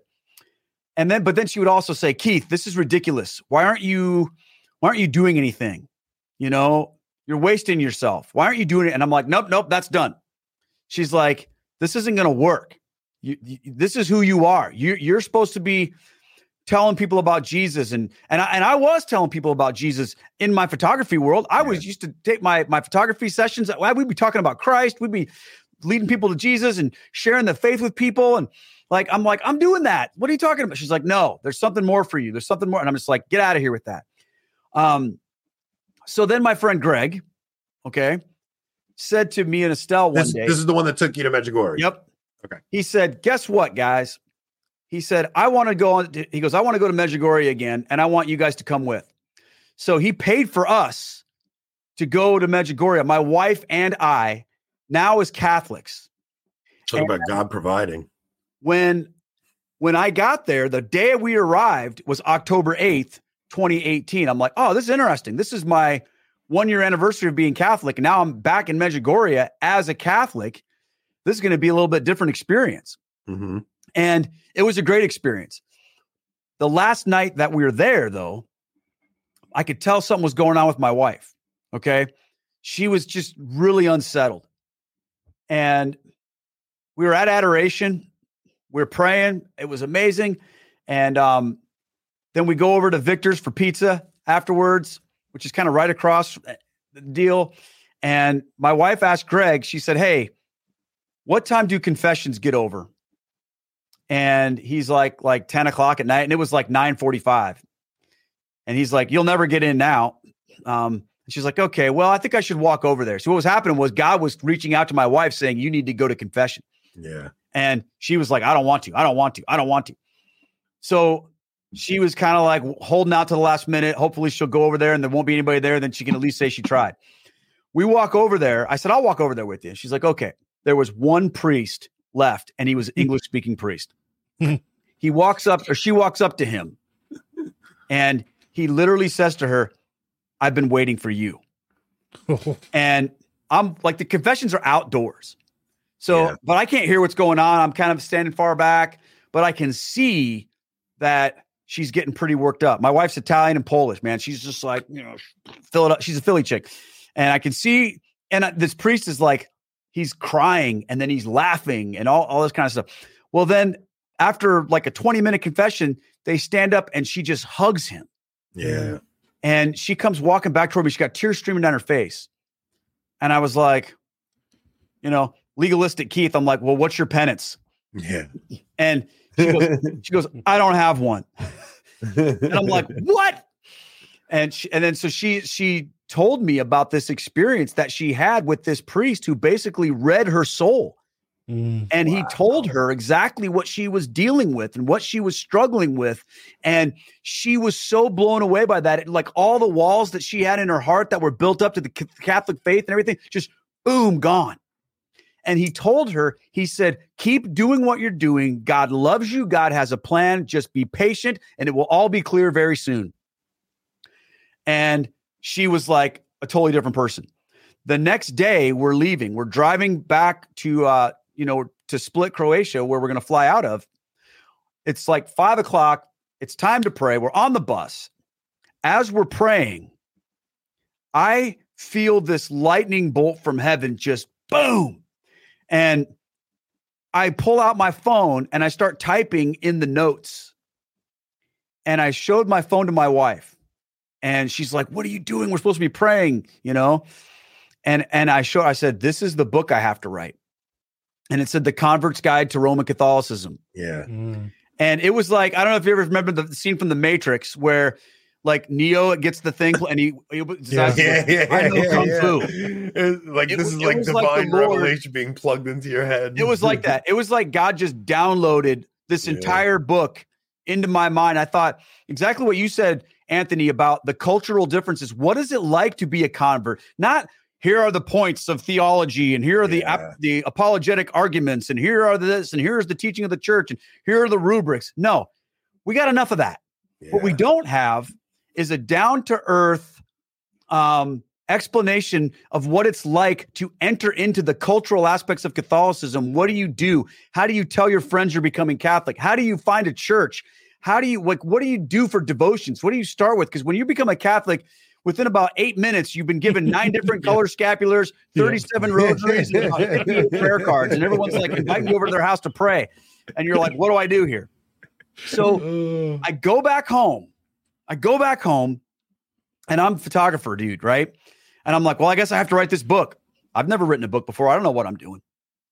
But I went away to this monastery and I just plowed through this book, and I'm just like, okay, I don't have a publisher. I'm just a guy who takes pictures, who's Catholic. And I wrote this book and I put it out on Amazon. And in the meantime, my 1 year was up. Okay. Yeah. And then it was kind of like, okay, it was like somebody was waiting for me to have the 1 year up. So you self-published it? I self-published it. You self-published it? Both my books are self-published. I don't have a publisher. Great.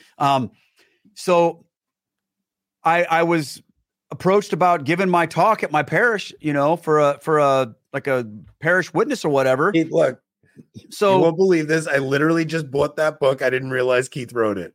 No way. She just bought it. Thank you, Shelly. I hope you love it. It'll make a lot more sense now that you've heard this story.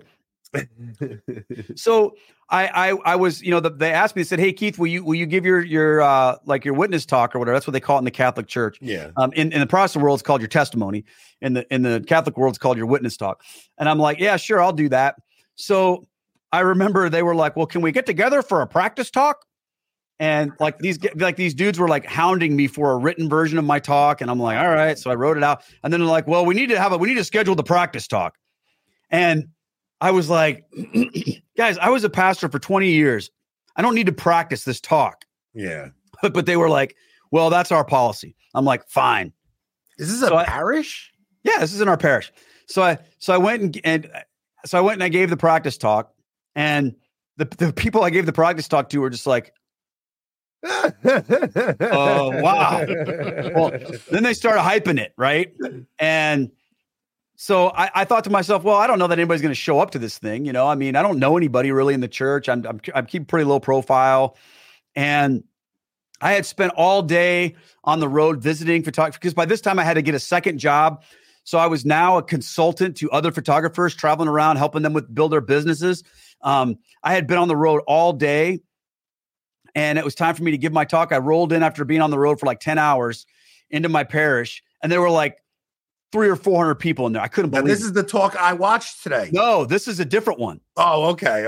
This is the one. If you go to my, it just says Keith Nestor's conversion story. Okay? Yeah, okay. I saw that one. That was the one right after. That's the one. Yeah. So I gave that talk, and I had done one other one, I think, at that point in time, called "What's So Great About Being Catholic" or whatever. And somebody sent me the files, and I didn't know what to do with them. So I just parked them on YouTube. I just made a YouTube channel, and I literally uploaded them. And I mean, this is how, to this day, right? How just ignorant I was of the whole YouTube thing. Whatever thumbnail it picked is what the thumbnail is. And literally the description was Protestant becomes Catholic. That video has 260,000 views. No, it's got 330 some thousand views. 378. Yeah, it's like, holy cow, man. You just see, you know what that is? That's the Spirit of God taking that conversion story and just taking it. Well, the one that you watched, Keith's first talk, that one I did in December. So that one I kind of like, I was willing to give one talk to, because that was Greg's church. Greg said, hey, because I had told everybody else I'm not doing this, but Greg was like, will you please come and share this?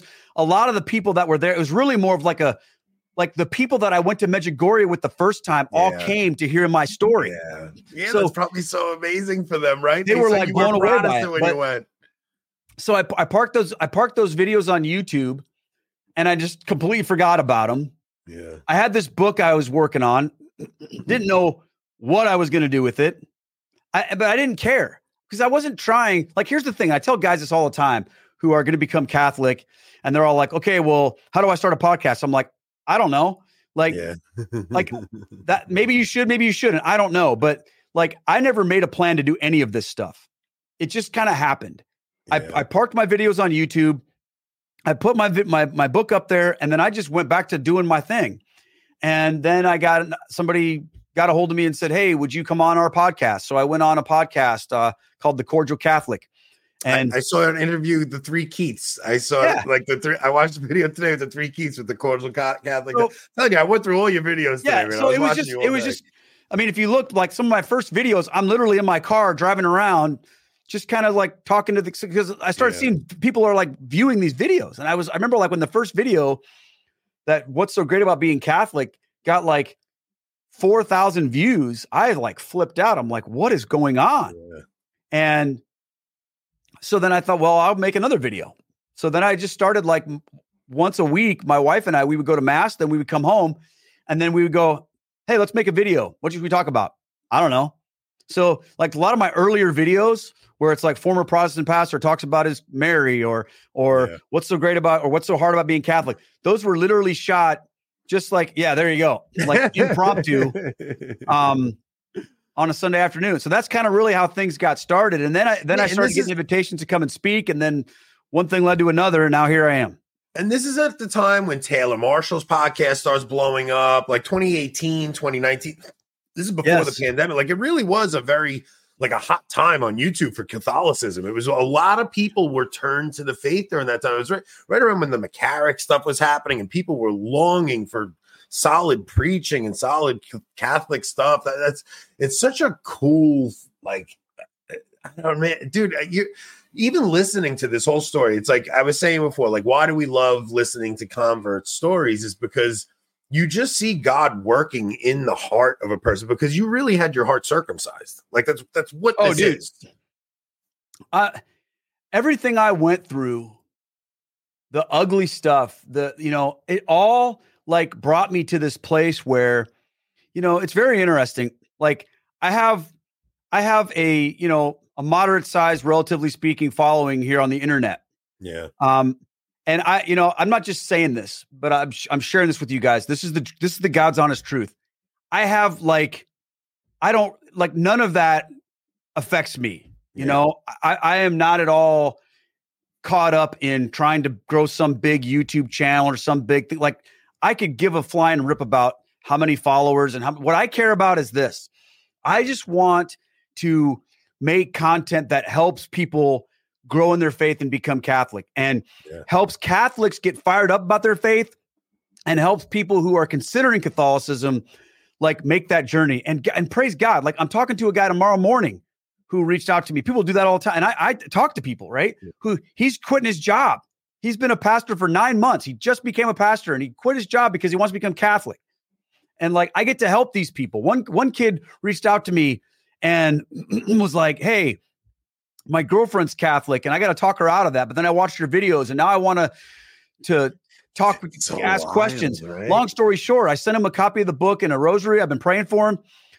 6 months later, he asked me to be his confirmation sponsor. And I drove 9 hours down to Louisville, Kentucky to bring him into the church, That's awesome. When he came into the church, like that's what I love to do, man.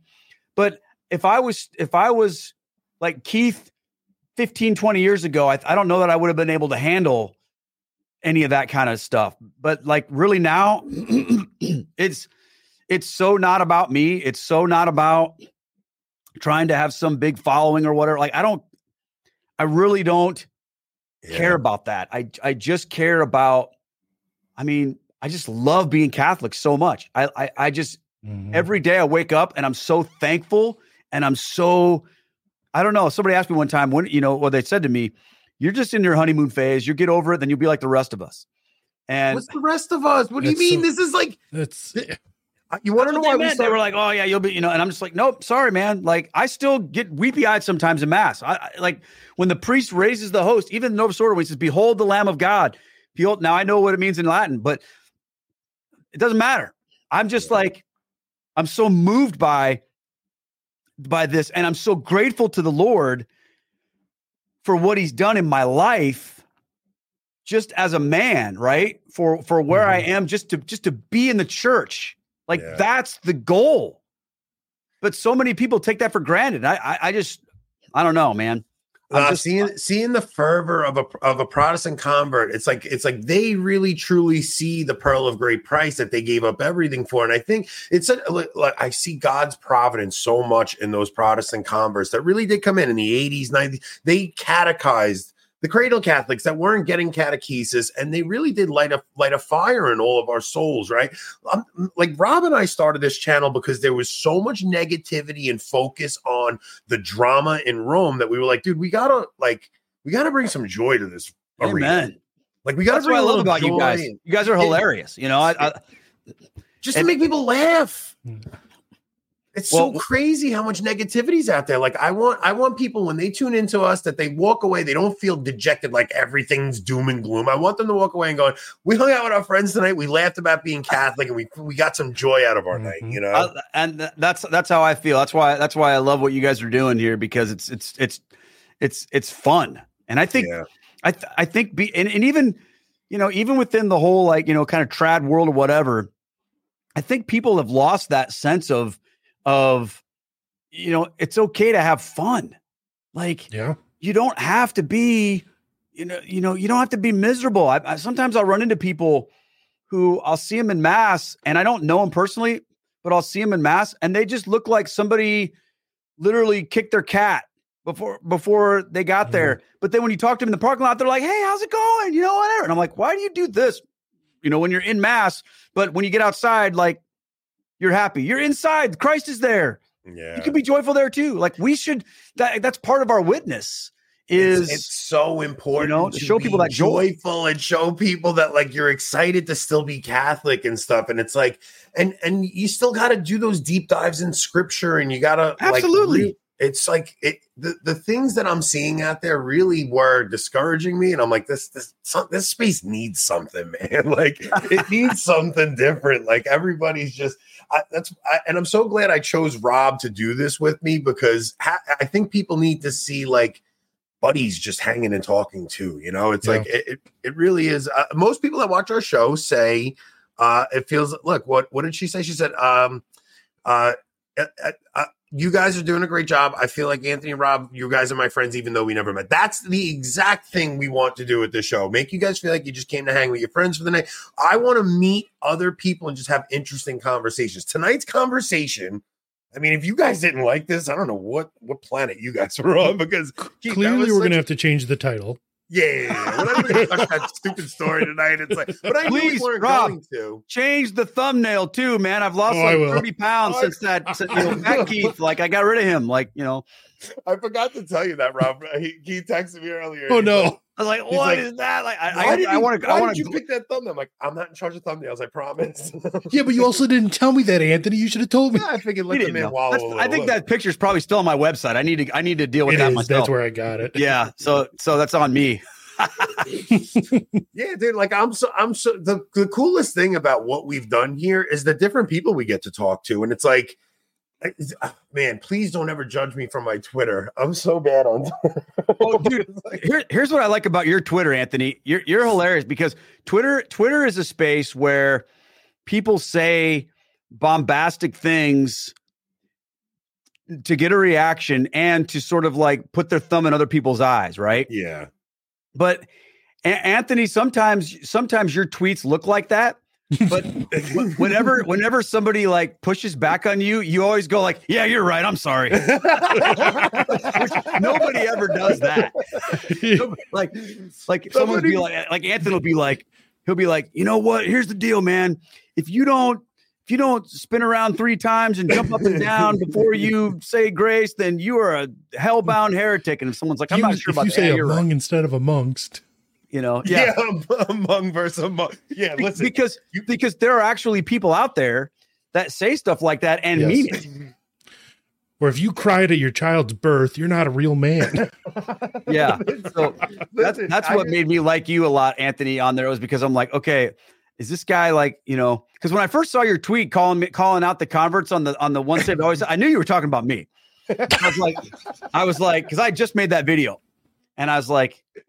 The freak's this guy talking about? Like what? We can't talk about this anymore? You think everybody's already talked about it? You know, hey, and you were like, yeah, that was right, man. I was so jealous because our channel was wallowing and just not doing anything. I'm like, these guys, they put a video about Sola Scriptura out and they got 100,000 views. And we're over here like killing ourselves. We got 200 views. But it's just, I think at that point you told me I should just put that as the title for a that was what video. it was. It was clickbait. I go just put in the title the argument against Sola Scriptura you've never heard. And then it was just something completely different. That's so funny. Yeah. Today somebody sent me a video of somebody actually I sent you the video of making fun of me and Rob. They were playing a video of us making fun of us, and the guy, he's a sediment contest on Twitter, and I'm like, and I kind of like the guy. He's like he's not one of those guys. Like, he's a very nice guy. And when I saw the video, my first reaction was like, I was mad about it, and I said something mean to him. Rob texts me, goes, dude, settle down. He was just kidding. I sent the tweet right back to the guy. I go, I should have had a thicker skin, man. I'm really sorry I reacted like that. Like all we do is there's a lot of text from Rob behind those apologies. Yeah, you guys see on Twitter. So Rob is the guy that's just like reins him in a little bit, everybody. Well, I'm also the one on Twitter that then goes off on someone and doesn't apologize. So it's a little hypocritical of me. Rob's funny though, because Rob is so Rob is the kind of guy who is so like easy to get along with, nothing ever bothers him, and then he'll have a melancholic dump and I'm on eggshells and I'm like, what did I say to piss him off? I don't even know what I did. I don't know what's going on. It has nothing to do with you. I'm just in a bad. I always think everything's about me. I'm such a narcissist, right? It's like if somebody's upset, I'm like, what did I do? I said something wrong. It's like Keith, this was such an awesome. I'm so glad I'm like getting to know you, man. We're gonna talk in the green room. I'm gonna invite you to something I gotta stop mentioning on air because I say it way too often on air. But I want to invite you to something. I'll be there, man. I've had a blast with you guys. Do we have a few minutes for questions? Yes, we have to. Yeah, we have to. Well, I was asking Keith, not you. Yeah, I'm good, man. I'm good. It's an hour earlier for me here, so. Okay. Let's see. Because people did have questions. I'm sorry, and I apologize for everybody that had to listen to. If I run on too long, you guys have been troopers here. I'm surprised people. Dude, honestly, you have. First off, you're an amazing speaker, and you know how to tell a story. That's such a gift. Like to know how to. Oh man, you're making me blush, dude. Nah, man, it's making me not care that I'm short. Listen, we all have to accept the gifts and the tribulations God gives us, right? So, but I had such a great time listening to that. So, do not worry how long it went. All right, go ahead, Rob. Read away. Okay. Let's see here. Where was the first one? So, what is the most compelling argument for Catholicism that moved you? And I imagine you'd probably say how people live their faith.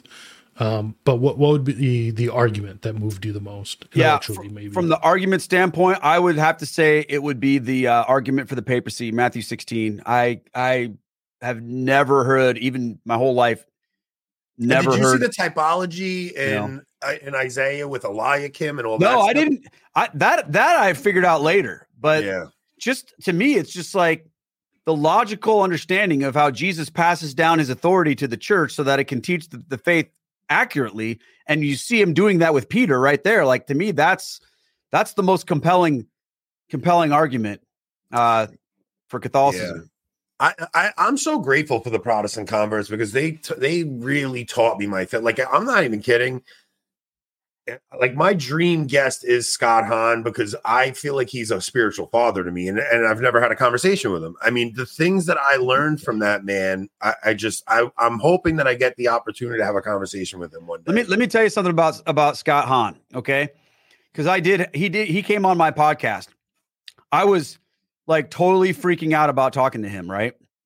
He was literally the nicest guy I've ever talked to. Oh yeah, he's so humble, so gracious, so incredibly accommodating, and just he's full of joy. Like, he is the real deal, man. And I got to go meet him in Steubenville when we were traveling through on a rosary trip, and he's an incredible guy. Yeah, I have such a deep love for him. I just hope I can finally get a way to get in touch with him and have him on.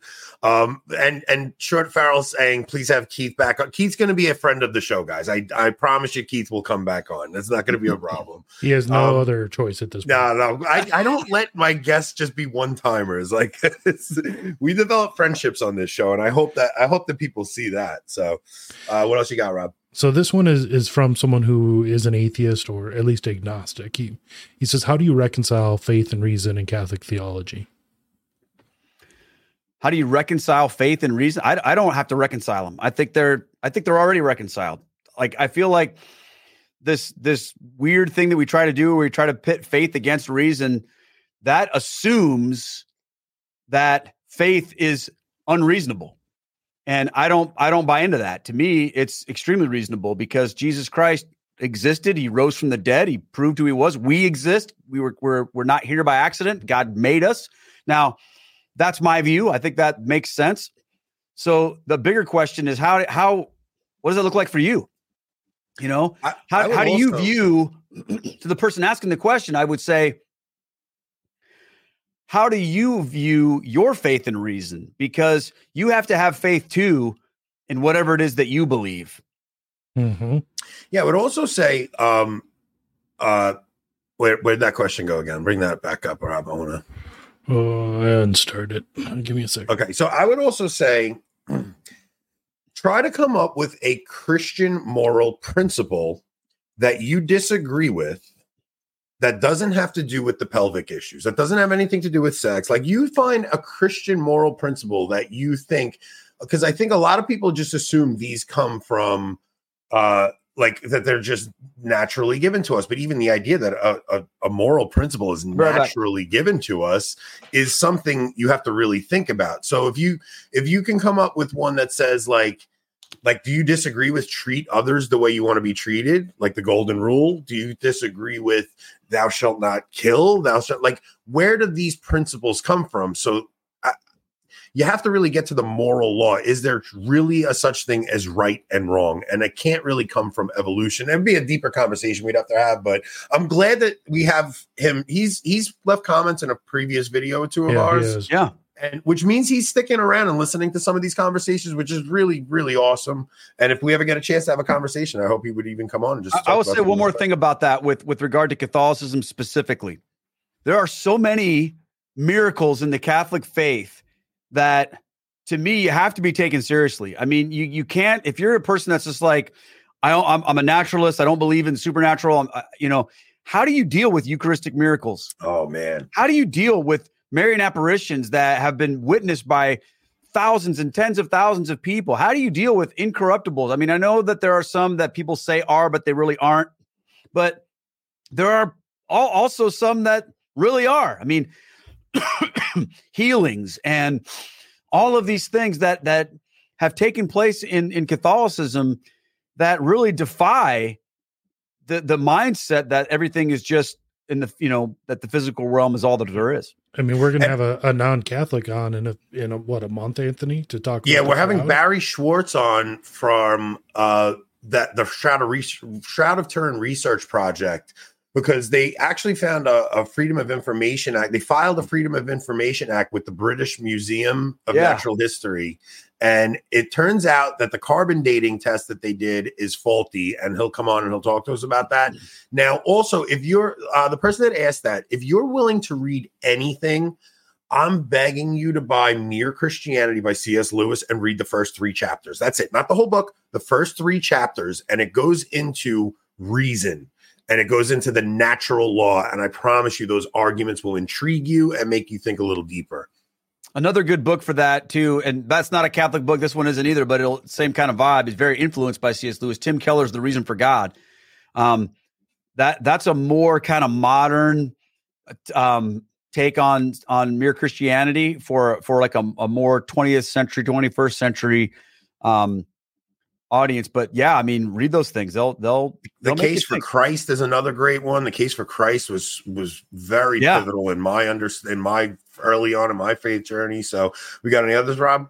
Yeah, well, we should probably go through them fast here. Yeah. We didn't really touch on this, but how has the the Latin Mass affected your faith? Well, the Latin Mass affected my faith just from the standpoint of the experience of it has just hits me, you know, on an emotional and on an experiential level. I feel like I'm immersed in the worship in that. And so to me, it's been very powerful. Now, at the same time, I would also say that I have had awesome experiences at Novus Ordo masses too. So I'm not a Latin Mass or else, you know, or nothing. Yeah, we call that no salvation outside the TLM. Like we're not those guys. Like I'm if not you don't have guy, but yeah, I love me some TLM. Yeah. There's something awesome also just about having access to a ritual that had been going on for thousands of years. Like you're being transported into the liturgy of our ancestors and of the people that the shoulders that we stand on from our past. And there's something just on that level alone is just beautiful to go and see something that has been practiced for centuries and centuries. All right, we got next, Rob. So how did you overcome scrupulosity when you converted? I think maybe this is one of my holdouts from being a Protestant. I don't know if that's the right word. Something that I carried with me, because there are some things that when you become Catholic, there are parts of who you are as a Protestant that stay, you know? And I've always had this sense that God pours grace upon us in ways that go beyond our, that cover our failings. So to me, people are scrupulous when they're too focused on that it's all about them, that it's all on them. If I have to do everything perfectly, if I mess up, then I'm in trouble. If like the God's just waiting for me to mess up. And I don't have that view of God. And you could say that's from being a Protestant. I don't know. I know some Protestants that are like that, but I feel like God knows my heart. And if my heart is pursuing God, then his grace is going to cover me in the areas that I mess up, you know, because there are a lot. Plus, I also take very, very seriously the authority of the church. And when a priest says to me, I absolve you of your sins in the name of the Father, Son, Holy Spirit, to me, I go, okay, I believe that. And I bring a lot of things before my priests, you know, and talk about if I'm having those issues. And if they tell me I need to do something different, I do. To me, it's all about obedience and trust. And scrupulosity to me is more about fear and a lack of trust. So I think that if you want to overcome scrupulosity, you have to up your trust and you have to up your obedience. And then you can make some progress with that. But maybe you have to do some work on your own theological framework and understand how much you're loved by God. Maybe that would help too. But I didn't have like the whole scrupulosity thing, like from the standpoint of, oh my gosh, God's going to destroy me if I don't do everything perfect. I know that I'm not going to do everything perfectly. And I know that God's grace covers me in that, because I also know that I'm really trying to seek him. Yeah. Yeah. I understand a lot of people do struggle with scrupulosity. I think that a lot of things just have to come down to just trusting God's mercy. I mean, God is so merciful. It's just, I mean, you're all still here. And I mean, every time, if you even still have a desire to go to mass and things like that, that means God's grace is still active in your life. And I would, you know, yeah, it's something you better off talking to a priest than 3 YouTubers about too. So yeah. And the other thing is I've had some incredible priests that have really helped me. You know, I think some people have bad scrupulosity because they have maybe been catechized, or their experience has been like, my wife struggled because she had a really bad experience when she was a little girl in confession. Yeah. I've never had a bad experience in confession. So like maybe that's part of it too. So I can't take credit for that. God's just blessed me with good people. Yeah. The more you go to confession, the easier it gets. The more you put it off, the less you want to go, guys. So, I mean, I would encourage monthly confession at minimum. Yeah. Monthly confession is such a great habit to get into. Once every 4 weeks, you just go. Even if you're not in mortal sin, it's good to just go. And because if you let these things build up, you get a little desensitized, and then you don't want to go. And so, go ahead, Rob. Okay, we have 2 more. So this one is: do you have any advice for converting with a a spouse that doesn't want to convert? Or what advice would you give to convert a spouse? Yeah, that's tough.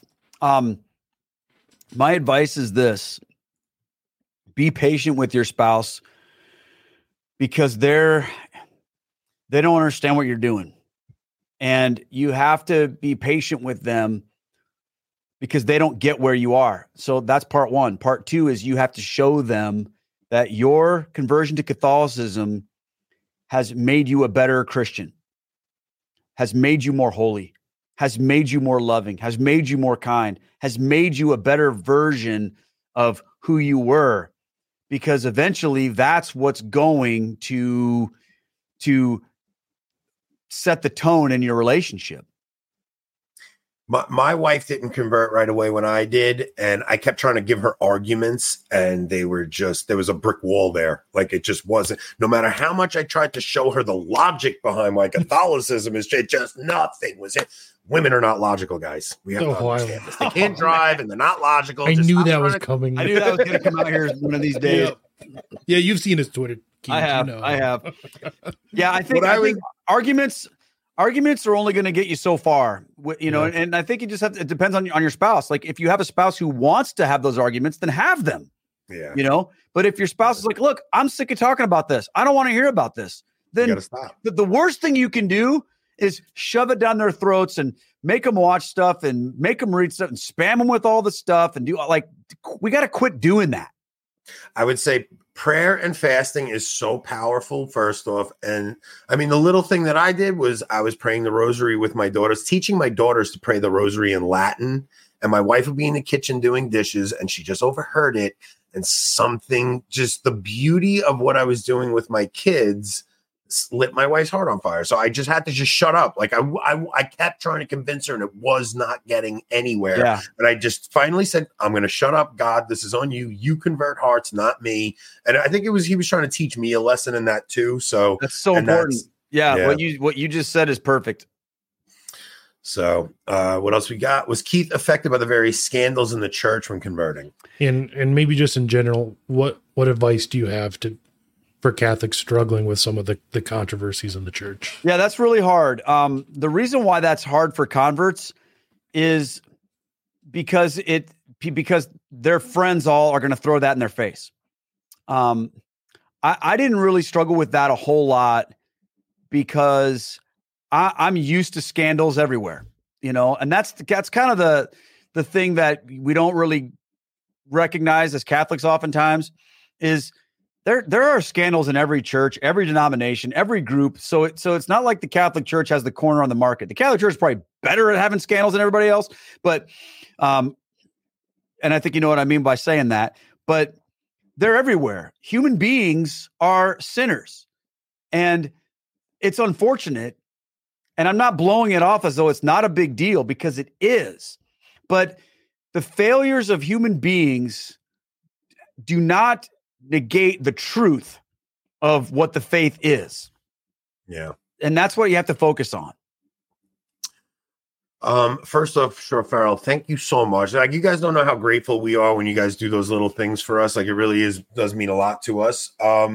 Keith, this was such a powerful show. Guys, I'm going to ask you guys all to share stuff like this, because when you have a show that's uplifting and really can inspire people I think a show like this should inspire you to be a little more courageous about discussing your faith with people at work, maybe things like that. I know some bringing people to Medjugorje. Well, Medjugorje promoters. And of course, you guys can't forget, all of your friends that are super interested in the trad counterculture of Europe right now.